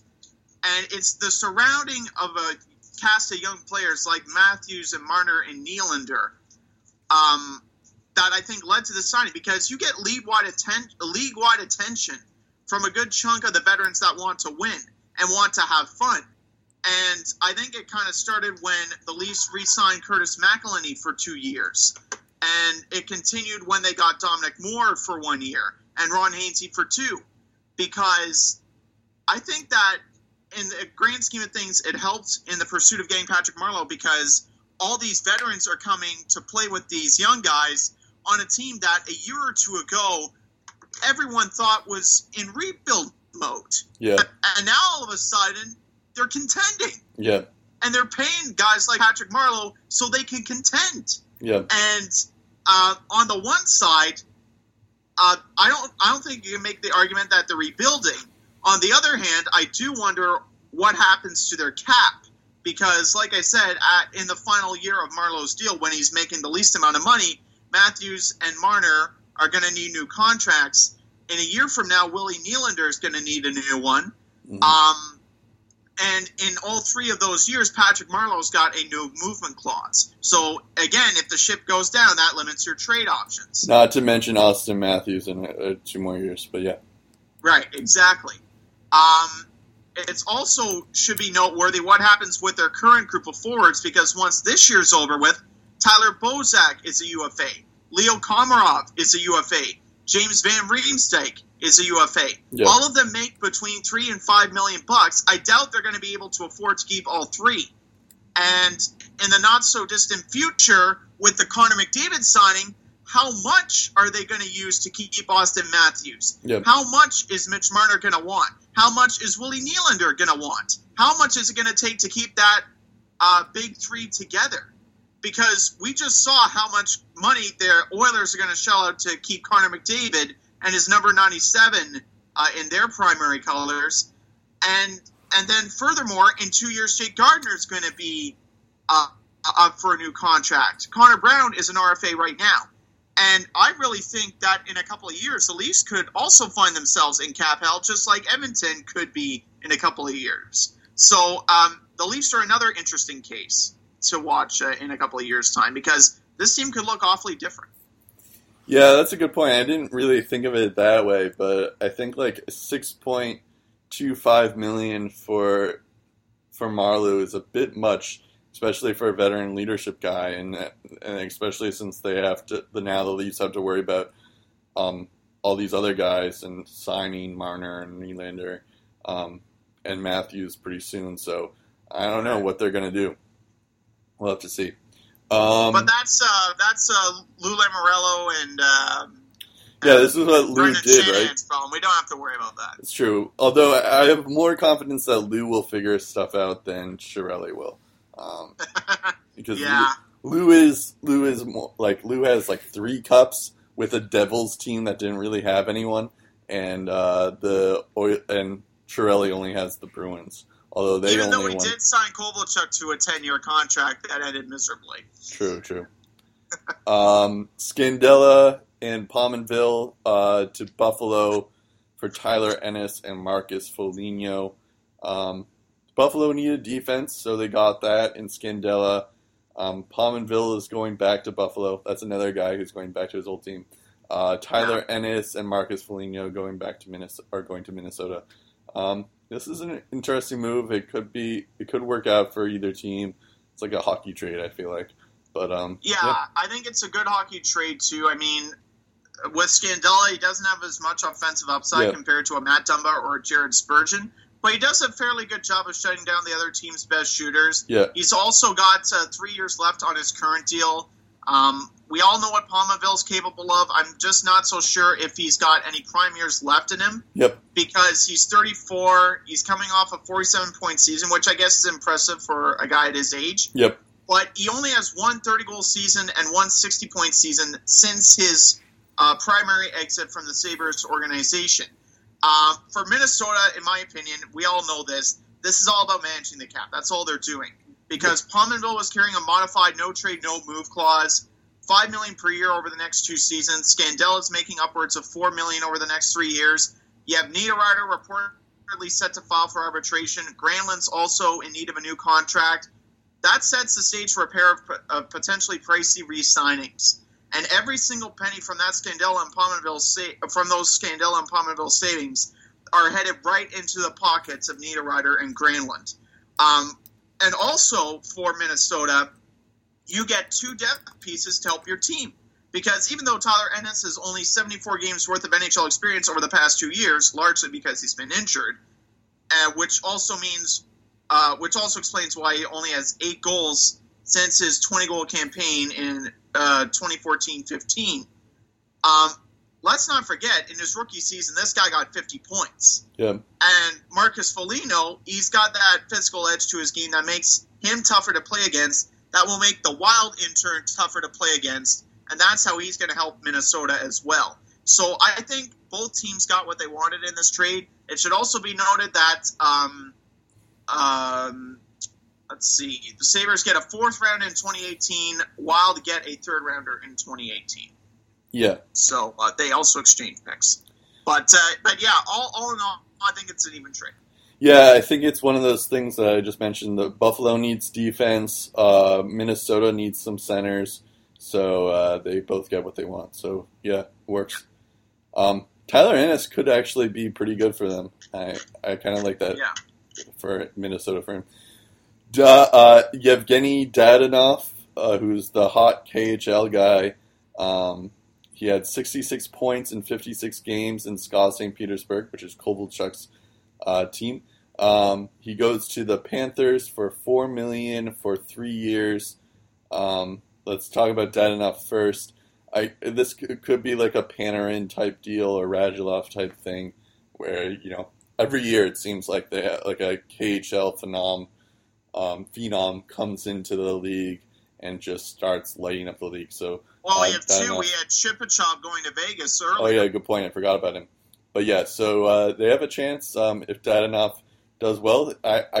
It could work out for the Panthers. But yeah, so he's going to Florida. Do you have anything else to say about that before I go to Kovalchuk? Well, I'm just really scratching my head at what Florida's doing, because they also got Verbata to a 1-year deal worth $3.75 million. The Dadonov thing, he in 22 playoff games in 2014-15, he got 15 goals. That's very impressive. Like I said, 66 points this year. He's 28 years old, by the way. He's not 28 years old as well. He's not 30. 18 playoff games this year, 9 goals, 10 assists. That's 19 points. Yep. He's also got a lot of international success, World Junior medals. He's got 2 KHL titles. He's got 2. He could really help this team. But according to Elite Prospects, his defensive game needs improvement. He needs to get stronger, and he needs to be more physical. Yep. And in the name of the game in the NHL, it comes down to speed and strength. If you have both, you're tough to get a hold of. And I think the two-way system it is really the bread and butter of most of these teams. You need to be a good, solid two-way player. Yep. You're getting a lot of flash, but you're not sure what you're going to get defensively. And then going back to Verbata, who's 36, he was still able to record 20 goals and 55 points at his age. Yep. On a crappy Coyotes team. But that one terrible season in Vancouver still haunts me. Like 13 goals, minus 30 rating in 63 games. I wonder how much more this guy can provide at this level. And then you look at the pieces they gave up to Vegas, Riley Smith, Jonathan Marchessault. Riley Smith, he just signed to a 5-year deal a season ago. you parted ways with two of the top veterans on your team in Jussi Jokinen and Jaromir Jagr. Are you really finding the right guys to replace those two? Yeah. And last year, you look at what they did. They were very busy in the offseason. I loved what they did until they started to lose. Yeah. And one of the guys they signed in Jason Demers recently nixed a deal to Vancouver. So again, I go back to the question of what is this Panthers team made of? What's their identity? Do these guys fit that identity? And is this identity going to lead to real results? Yeah. I'm really scratching my head at what Florida's doing. I hope that what they're doing is right, but I just don't know at this point. Yeah, they're kind of a question mark team for sure. I think it was weird because last year I felt like it was a bit of an aberration because guys like Huberdeau, Barkov, and Bukestad were all injured for most part of the year. We all assumed they were going to be healthy, right? Yeah, exactly. And and then Ekblad got injured towards the end of the year. Yeah, so that's real. that also had an effect on them. So it's like, it was weird because they all had like this weird kind of aspect. Like, it was already an aberration. And also, Gerard Gallant got fired on a taxi cab back, from a road game. So it's I think it was in Carolina. Yeah, Carolina, and like he had to take a taxi cab back instead of a plane. Well, I think he was offered a plane ride, but he took a taxi instead. I Yeah. think he was offered something. Oh, was he? Okay, that makes a difference. But it's still like, But still, that's pretty cutthroat. still crazy. And there then wasn't like much Dale public Talon, on it either. and then like the combination of like Talon, like and Mark Rowe changing positions constantly. Yeah. It's like they're in a disarray moment at the moment, but at the same time, they still have Barkov and Ekblad and Huberdeau, who are like really good players, and so is Trocheck. Bukestad has his moments as well. So I don't know if necessarily I don't really like the Verbata deal. I think you're right on that. Dadonov could work out for them though, so we'll see. I don't think they're particularly done though yet, I would say. They also got Owen Tippett as well. Yeah, a top Owen 10 Tippett, pick. I sure. think he's going to get his fair shot. Reportedly, he might play this year if he has a good camp. So that's Take that for what it's worth. So Dadonov went to Scott St. Petersburg. So did Kovalchuk, who announced this week that he is also going there. So this is just my moment to say that you're right, Steve.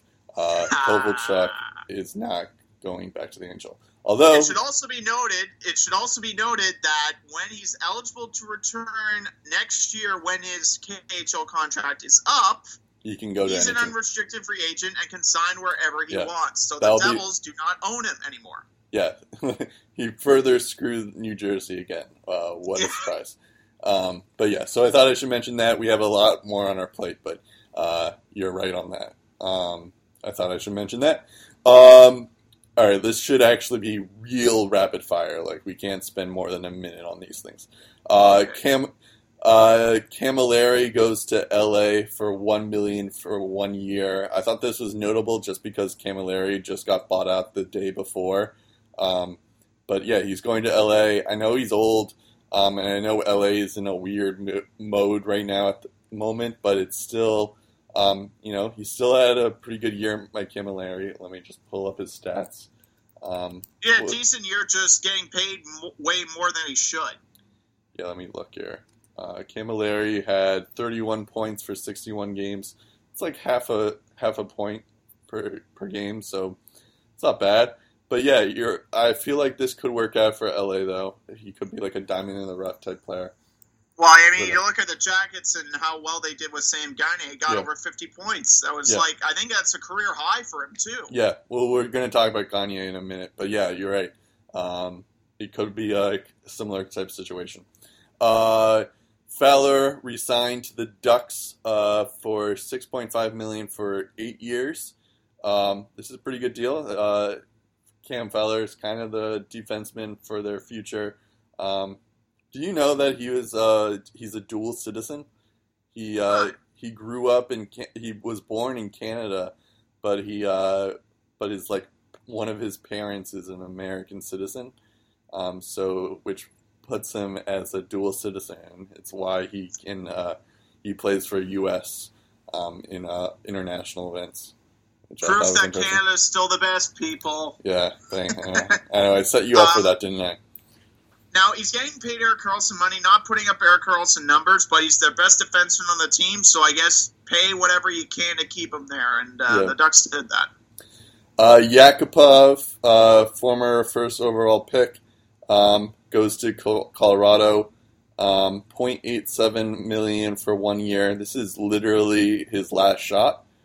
He hasn't made it in Edmonton. He hadn't made it in St. Louis. And if he can't make it in Colorado, Landis Cog and Duchesne on his team now. Yeah, and exactly. And if he can't make it in Colorado, then I don't know. There's no hope for him. Might be the KHL life for him. We'll see. We'll see. It's. I don't think it's his last shot, but he's slowly running out of lives. So I hope he makes this one count. I think his big thing is that he just didn't play good enough defense, which has always been his thing. So I don't know. He might have a shot here in Colorado, but in 40 games for the Blues last year, only 3 goals and 9 points. That's basically replacing the boy left by Grigorenko, but I think they're expecting a lot more than just 3 goals and 9 points this year out of him. And then this one that I just wanted to include is Sam Gagner, who we just mentioned before. $3.15 million in 3 years to Vancouver. What's notable here is it's something that during my research for one of my articles, I found that Gagner had 50 points with an average time on ice of 13 minutes. I'm sure most of those points were when he was on the power play, and he's a bit of a special power play specialist, but still being having a ton. It should be interesting that he'll get a ton of ice time now that he's in Vancouver, and it should be interesting to see if he can even get to 50 points next year. Or better, even, now that he has more ice time. I'll be curious to see that. Now, I apologize. I'm going to go on a bit of a rant. I'll try to make it as short as I can. But this signing reminds me an awful lot of the Louis Eriksson signing that they made last year. Because you look at his 3rd, 4th, 5th, and 6 years in Dallas. This was a guy, talking about Louis Eriksson, who got 60-plus points, scored 36 goals in 08-09. Granted, his stats to a certain extent were impacted by injuries, but in his first 2 seasons with Boston, the numbers just weren't there. Then, his best season since 2011-2012, he gets 30 goals and 63 points in 82 games. He gets a rich contract with Vancouver. He scores on his own net in the opening game. He goes goalless in his first 13, and he finishes with only 11 goals and 24 points in 65 games. Now, Gagner, to his credit, makes about twice as less than Eriksson per season. But same amount of inconsistencies. I don't know, Sorry, but you were going to say? I was just, first off, I just want to say that Eriksson's 31 years old. Gagner is 27 years old. So Gagner still has some time. I don't think he was given a fair shot in Edmonton even still. I know where you're going. But yeah. He got 8 points in a game, though, with Edmonton, though. Yeah, but that was one game. I think he got his chances. That was one game. That wasn't I don't know. That's literally, I don't know. Okay, fine. It should also be mentioned that this is a guy who got 8 goals and 16 points in 53 games for the Flyers almost a year ago, and he also played in 9 AHL games that season. Yeah. And in that season, he made $4.8 million. Yeah. So it'll be interesting after signing for the league minimum and going off for 50 points with Columbus, how he fares on a Vancouver team that outside of the Sedin twins and Bo Horvat, who did they really have offensively? Yeah. And when I look at some of their other signings, like Del Zotto and Weirkosh, and Nielsen, who's a capable backup, the more and more I think is a rebuild going to be on the horizon, because the Sedin twins are on the final year of their deal. I've been saying it for years and years. Yep. When are they going to trade him? They got to trade him now. They got to start the rebuild now, and I think that's mostly why they got Sam Gagner. This is a Band-Aid solution, if anything. And beyond those 3 years, I don't see him being a part of the Canucks organization. I really don't. They need to address their defense. Edler's getting up there in age. Tanev's getting paid over $5 million a year. Yep. And you can't just rely on guys like Ben Hutton to carry the load. They need a lot more defensive help. And I really think this is a sign of a busy year of transactions for the Canucks. I really don't think this is going to be a good year for them. Yeah, because if they don't make changes, they're just going to continue to be last in everything. I think, well, first off, they do have some things going for them. You did mention Bo Horvat. Sven Varshy was pretty good for them when he was healthy. They also have Brock Boeser, who's coming into them. He played well for them. So they also have Goldolben and that Jonathan Dowling kid they got in the Burrows trade as well. I don't know if they'll be available. I know Goldolben probably should be available, but I don't know. I feel like Dowling is a couple of years away. But yeah, and they also got Burmistrov, who's another interesting pick there too. I know what you're saying. There is a chance that Gagne hasn't been great, and he is a little inconsistent. However, I feel like he'll be given a lot of ice time on this team, and if it's like if he does work out for him, then they got a steal. And I think they have a chance to if they do it like that. But you're right. There is a chance that this could all blow up in their face as well. So we'll see. Now, before we go to the Bruins and Sens, I have one more. I have one more thing. I was going to go with the Hockey Hall of Fame.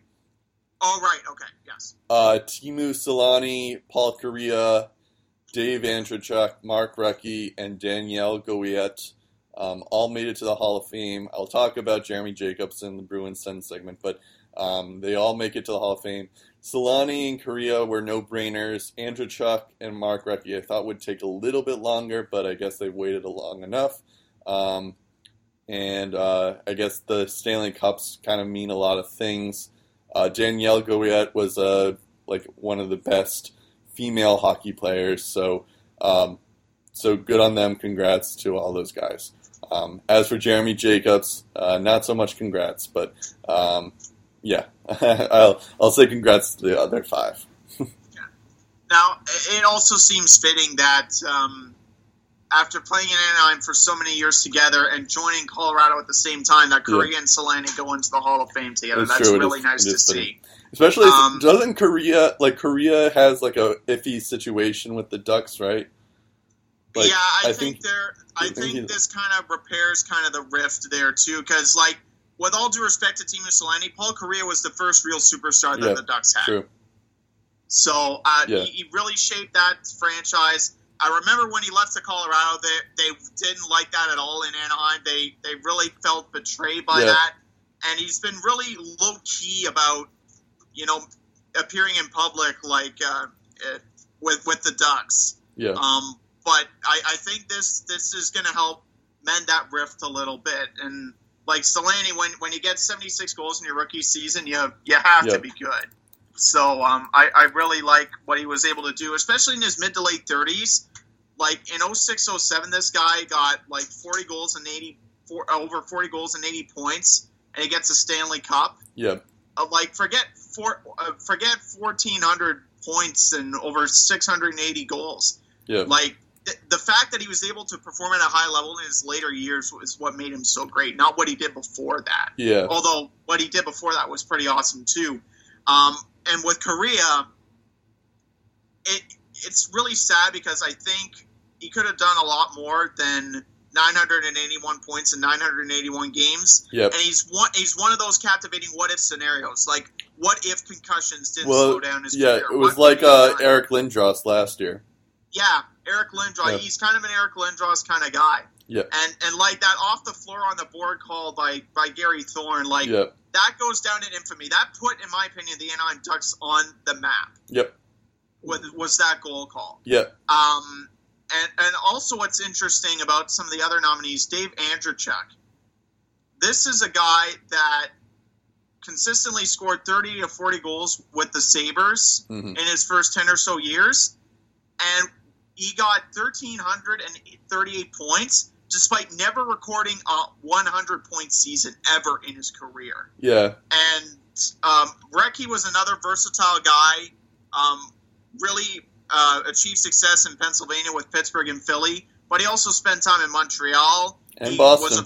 He was a 40-point scorer in Boston in his final 4 years there with the Bruins. Yep. So he was pretty good in his own right, too. Yep. And what's also an interesting one is Claire Drake, a coach of the University of Alberta's Golden Bears. During his 28 years there, he coached them to 17 Western titles, 6 Canadian championships, and back in 1967, he became the only coach to win intercollegiate hockey and football titles in the same season. Wow. So really, a really exclusive list. I guess in your case, minus Jeremy Jacobs. Yes, which I'll get to. No, you're right though. Like I feel like Teemu Selanne and Paul Kariya are no-brainers. Dave Andreychuk is a little bit of a head-scratcher just because he wasn't really that great of an offensive defenseman, but at least, he has those cups, and that's what I remember him for, so I don't know. Maybe the whole Hall of Fame is kind of a joke anyways, which I'll get into with Jeremy Jacobs. And the whole debate, I know Alfie was available to be inducted. He's not a first ballot Hall of Famer. Okay? Right. He's going to get in at some point, not a first ballot. Yeah, I will want to mention. I do want to mention that I thought Mark Recchi was eventually going to make it in. He was in the league. He started his career in 1988, 1989. He finished his career in 2010, 2011. So that's like a 20-year career, which is crazy. Also, he was a part of the 2 Pittsburgh Penguins 91-92 squad and 92-93 squad team that won the Stanley Cup. Actually, I think he was traded in the 91-92 season. Or the night. I have him as a 3-cup before they won the second title. Well, I have him as a 3-time Cup winner here on Hockey Reference, and one of those was the Bruins. So I know one of them was the Bruins. Yeah. He wasn't traded. It doesn't have it here that he was. Wait, maybe he was traded. Oh yeah, he was traded. But I guess he got the cup though in that time. Anyways. My point is that I do remember his time with Carolina in 05-06. That's where the second one came from. Oh, interesting. Okay. Oh yeah, because he only played 1 year in Carolina. 20 games in the regular season. But anyways, I was going to mention his time in Boston. He was the main veteran presence in Boston, and even Patrice Bergeron, I think, wrote something that Mark Recchi was a huge time mentor to him when he was here. So he's the reason why Bergeron is the way that he is right now, or plays the way that he does in terms of, like, he was also a big time, like, two-way forward, Recchi was. So Bergeron learned from him in that sense. So good for him, good for Recchi. And all those other guys, too. So those are all no-brainers. I think we're ready for Bruins Sens. I think Can I quickly just mention one other signing that went under the radar here? Sure. Brian Boyle, 2-year with New Jersey. Okay. This is a move that only made sense, in my opinion, if they had the top 3 pick in this past draft, which they did. Yep. In fact, they got the top pick, Nico Hischier. He's going to be in their lineup sooner rather than later. Yep. And you also look at Taylor Hall and Kyle Palmieri, and now they've just added Marcus Johansson. When you go up against teams in your division like Columbus or New York, the Rangers, or Philly or Pittsburgh, you need to be tough to play against those guys. You need someone to push back when one of your star players is being pushed around.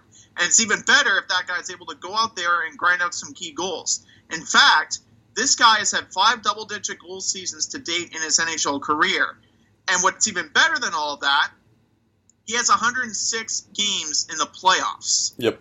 And he knows what it takes to win in the playoffs. Yep. So it may not seem like a big move today, but down the road, I think it could be a turning point for the Devils. Okay, now on to Bruins Sens. Yeah, actually, that's a good point. I mean, when I was talking about Mark Recchi, he was like a big-time veteran presence guy for the Bruins in that team specifically. So, like, guys like Patrick Marleau, Brian Bolo, even like Milan Lucic and Edmonton, like, those are huge time veteran guys that you need in order to win. So, so should we go Bruins Sens now?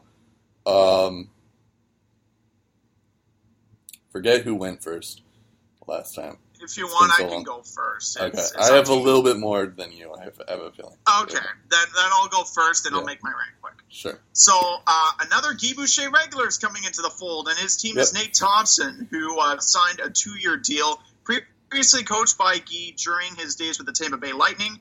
Speaking of his days with the Tampa Bay Lightning, Tom Pyatt was also part of that, and he inked a 2-year deal to remain with the Ottawa Senators. Mike Condon did the same, only his deal lasts for 3 years. Taking a look at his terms, I think it's $2.7 million per year that Ottawa signed him to. No, 2.4.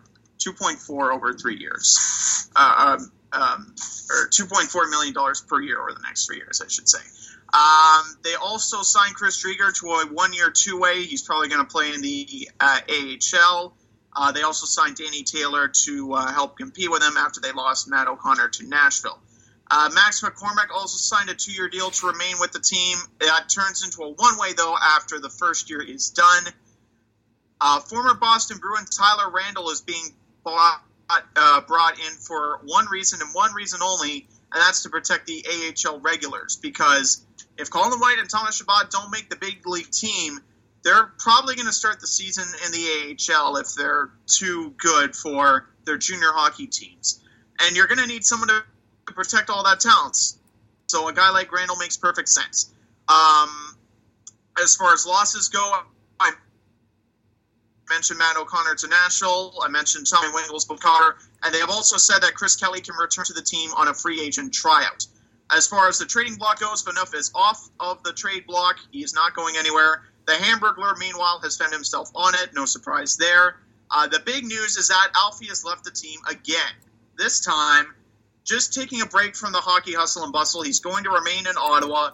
He will take his time to consider what he wants to do for the future. Since GM Pierre Dorian says the door, quote, will always be open for Daniel, so perhaps this will be another short-term goodbye. Brett, the floor is yours. Okay. So, the Bruins didn't make too much news compared to the last 2 years, but they did make some news. Most notably, they got Paul Postma, who's a 28-year-old. He's very much a defensive defenseman. I think it says here that he shoots right, but I guess he may be a left-handed guy. I guess not, but anyway, so he'll be like a good depth defenseman. I think that was the big concern for the Bruins that they learned through the playoffs was that, let me look here. Oh yeah, I guess he's a right-handed defenseman. That kind of replaces the void left by Colin Miller. Yeah, that's true. But he's, this Paul Postma is more of a defensive shutdown guy. He's not really he doesn't have as much of an offensive upside as Colin Miller did. But even still, like it's a good move. It's for 1 year, less than $1 million. It's one of those things that I think he was out to replace John Michael Lyles, if anything. So it could work out for them. I know. I think this is more as a stopgap in case McAvoy isn't ready. We'll see. And then also, lastly, the Bruins also picked up Kenny Agostino, who is on the Blues AHL team. Yeah, I love that move as well. Yeah, it was a really good move. He may continue to be on the Providence Bruins at the start of the year, but I really like this move because he got the AHL Player of the Year, which is no small feat. He had hold on, let me pull up his stats quickly. 83 points, I think. Yeah, 83 points in 65 games in the AHL. And then he was called up to St. Louis. He had 3 points in 7 games. So there's that. This is a good move. He's a left winger. I know the Bruins are looking for a left winger, so this could be another type of player that could pull up with on the top 6 if he's good enough. We shall see. There's a lot of good young guys on the team that should make the roster right away. JFK being one of them. McAvoy, as I just mentioned. Maybe Augustino will come up to Anders Bjork, who's also a left winger, could be a center as well. So that should be interesting to see. I'll be curious to see what happens there. But we'll see. Also, Tim Schaller got re-signed for less than $1 million per year. That's another interesting move. But it's a good depth move. He was a good depth guy for us last year. And then lastly, the people who are leaving us. I'm proud to announce that Jimmy Hayes is off the Bruins team. He had 2 goals last year. If you don't know, he was a product of the Riley Smith and Mark Savard trade to Florida, and we got Jimmy Hayes, and I think that was it. It was a good move in terms of getting rid of Savard's contract, but and Riley Smith hasn't really been as great as he was except for that first year. But Jimmy Hayes hasn't worked out, so we bought him out, which is amazing. That means more money for you guys to spend on Pasternak. And Pasternak and Spooner, probably, yes, that's true. We'll see. I imagine Spooner will get signed. I don't think he's going to get traded. And also, speaking, because Riley Smith was traded and we got back Jimmy Hayes, and we also dropped Joe Morrow. That means that we don't have any return from the Tyler Seguin trade anymore. Joe Morrow, so if you don't remember, Tyler Seguin and Rich Peverley go to Dallas for Louis Eriksson, who we mentioned before, Riley Smith, I'm blanking on Joe Morrow, and who's the other guy? Blanking on. He had a good playoff game for us once. Matt Frazier. Matt Frazier went to Edmonton. He got dropped and went to Edmonton. We didn't get anything for him. Riley Smith, we traded him to Florida. We got back Jimmy Hayes. Joe Morrow, we just dropped. Of course, he goes to Montreal. And lastly, Louis Eriksson left us last year and went to Vancouver. So we don't have anyone. This is forever. So this is one of the reasons why I don't like Chiarelli. It wasn't even like a smart move at the time. I don't know what he was going for. Louis Eriksson didn't play terribly. Riley Smith had a good first year here in Boston, but it ultimately just didn't work out. You traded your top, Tyler Seguin's like a top 15 player right now in the league, and we didn't get anything to show for it. It's not that we traded Tyler Seguin, it's just that we didn't get anything close to return. I think you're right. The return could have been better, but I also think that Tyler Seguin, I don't think he could have thrived as well. Yeah, you say that though. In Dallas and Boston, just simply because of the type of player he is and the type of image that they're going for. Yeah, I guess so, but at the same time, it's especially since we just got rid of Claude Julien too. I could have made that excuse. That's he didn't he didn't mesh well with Claude Julien, and then we would have had to trade Krejci or Bergeron. But at the same time, he played really well on the right wing with Bergeron and Marchand. Why couldn't we have just kept him? It's ridiculous. Now I'm getting heated. And that's not even before my bigger. That's even before my bigger rant. But it's I don't know. It's just it's frustrating. But I mean, I know it's one of those things. It's a big what if there. But, like, think about it. Like, the Bruins had Blake Wheeler, Tyler Seguin, Dougie Hamilton, and Joe Thornton, all when they were, and Phil Kessel, all when they were really young and starting out. And we, and we could have had them. But, Joe Thornton, I guess, it was okay in retrospect because then we could get, we could afford Chara and Savard, but which I'll get into with Jeremy Jacobs. But it's still like, I don't know, it's a weird thing. Still, in the end, you guys have Tuukka Rask, which you ripped off of Toronto, so you have that going for you. True, we do have that. And we also kind of ripped Toronto off again with the Phil Kessel trade. But yeah, you're right. You're right.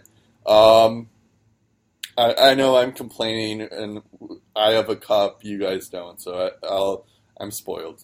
I get it. It's just frustrating. It's just that you could have had it so much better. Exactly. I think it's not that we had a cup. It's just that we could have had more. You could have had more than just one. Exactly. And it's like I blame Matt Cook for that because he ruined Mark Savard's career, which was a big part of our team. We kind of feel the same thing as well because like we traded Hossa for Heatley, who. Right. Other than a couple of years, did nothing. Yeah, and you also have the and also choosing Redden over Chara. I was about to say, yeah. So, but yeah, I'm in no place to complain. I'm happy with the cup, but at the same time, I'm like, we could have had so much more. We also could have drafted like Kopitar and Stahl. Instead, we chose Brian Lee. And I think the Bruins are at a good place right now too, where we have McAvoy and Pasternak who are like destined to be really good players. So it's like losing Dougie Hamilton and Seguin stinks for sure, but we now have the replacements in a way. So there's that. Okay, so also. Before I get into the Jeremy Jacobs rant, Dom Moore goes to Toronto, which is another like veteran presence move. And you just mentioned Tyler Randall goes to Ottawa. So he was always gonna. I feel like he could have gotten some more minutes if he was decent. He is known as an enforcer, but he could be on your pro roster soon, but like in a fourth line role, he'll be a good fourth line guy. But it won't be that missed, I guess. But we'll see. I guess Noel Achari, Riley Nash, and maybe I don't know Frank Vatrano will be there. Will be the fourth line players. I'd have to guess if I had to guess. Maybe JFK, but we'll see. Now we go on to Jeremy Jacobs. So, he just got announced as the in the Hockey Hall of Fame as a Builder Award. And if you don't know much about Jeremy Jacobs, here's the deal. He's the owner. He's been the owner for the Bruins for the past 40 years. For years before the cap, he was famous for not spending anything on the team. Literally nothing. Focusing more on food, concessions, and seat prices than the actual team. He was also so much so that he was literally he was the biggest owner to be against the cap in the first lockout. He was the main defendant for the owners in the second lockout. He just hates the salary cap to a T. I think he even said something to the. He's like also just a big reason why there's even like a whole lockout. There's been so many lockouts. It's like Bettman, I guess, can be blamed for that, but Jeremy Jacobs is like the big guy in this. And so why would he go against the salary cap if he's like not even willing to spend anything? Like I don't get it. It's because he's against the salary cap because of that whole like ceiling and stuff. So even to the point where there was like a rumor I don't know if this is true or not, but when like that was the main that was one of the big things why they even traded Jumbo to begin with, was because he was worried that all these superstar players are going to want so much more money than they're asking, and like front loading contracts, which by the way they did. Well, breaking news: Connor McDavid just did that. Yeah.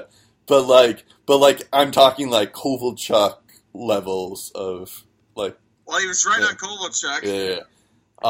But like, so that he didn't even want to deal with Joe Thornton, what Joe Thornton was going to ask, that he wanted Joe Thornton out of there. Plus, I guess he didn't perform well in the playoffs, I guess, but it was just a weird thing.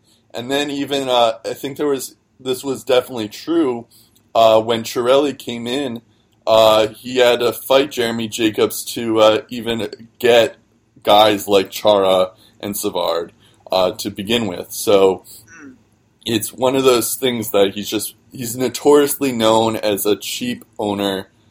He puts Eugene Melnyk to shame, really.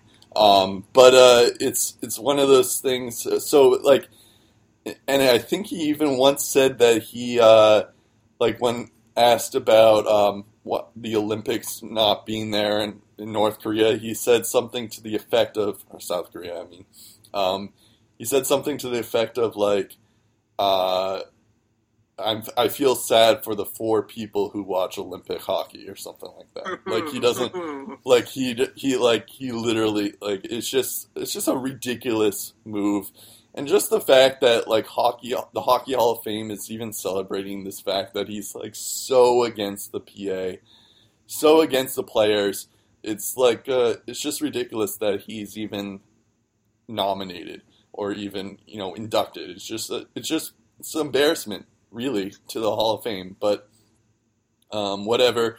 It was also I would like to point out for all those old school Bruins fans.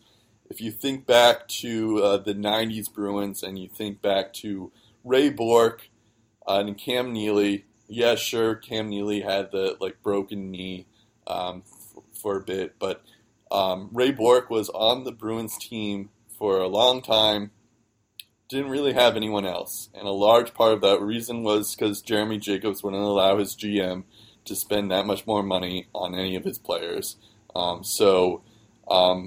So that's the main reason why Bourque didn't even have a shot as a Bruins player. You want to know the saddest fact about Ray Bourque's time in Boston? I think you may have heard this, but when Ray Bourque won the Cup in Colorado, I think it was in like 2001 or something like that. Yeah, 2001. Yep. The Boston Bruins fans had a parade for him in Boston because we were so afraid. We didn't think we would win a cup again, and we wanted to celebrate Ray Bourque. So we were celebrating Ray Bourque, someone who won a cup for another team, and we had a parade for him here in Boston. Yeah, I remember hearing about that. Yeah. But yeah, so it's at the point where it's whatever. I'm sure eventually Gary Bettman will be in the Hall of Fame, and Hall of Fame's kind of stupid anyways because it really should just be legends. But whatever, I'm kind of over it. But it was worth that rant. So thanks for that. If Barry Bonds is going to get in the Baseball Hall of Fame someday, then I guess Jeremy Jacobs gets in the Hockey Hall of Fame. Yeah, it's just ridiculous because he's like the anti-businessman for. I don't know. Yeah. It's like he's like not growing the game. He's like, what's the opposite of growing? He's shrinking. Diminishing. The game. Yeah, diminishing the game. It's ridiculous. Social media, Lace'em podcast. Facebook, I need a breather here. Lace 'em Up is our Facebook. We're also on SoundCloud at Lace 'em Up. And we're also on Fantrax. I hope you've listened to this all. I know it's like over 2 hours here, but if you have, God bless you. Yeah, hopefully you have, but hopefully it was worth it just for that rant at the end. But Yeah, I think that's it. I'm Brett Duboff. I'm Steve Ellsworth. We'll talk again, and maybe Duchesne will be traded in episode 85 of the Lace 'em Up podcast.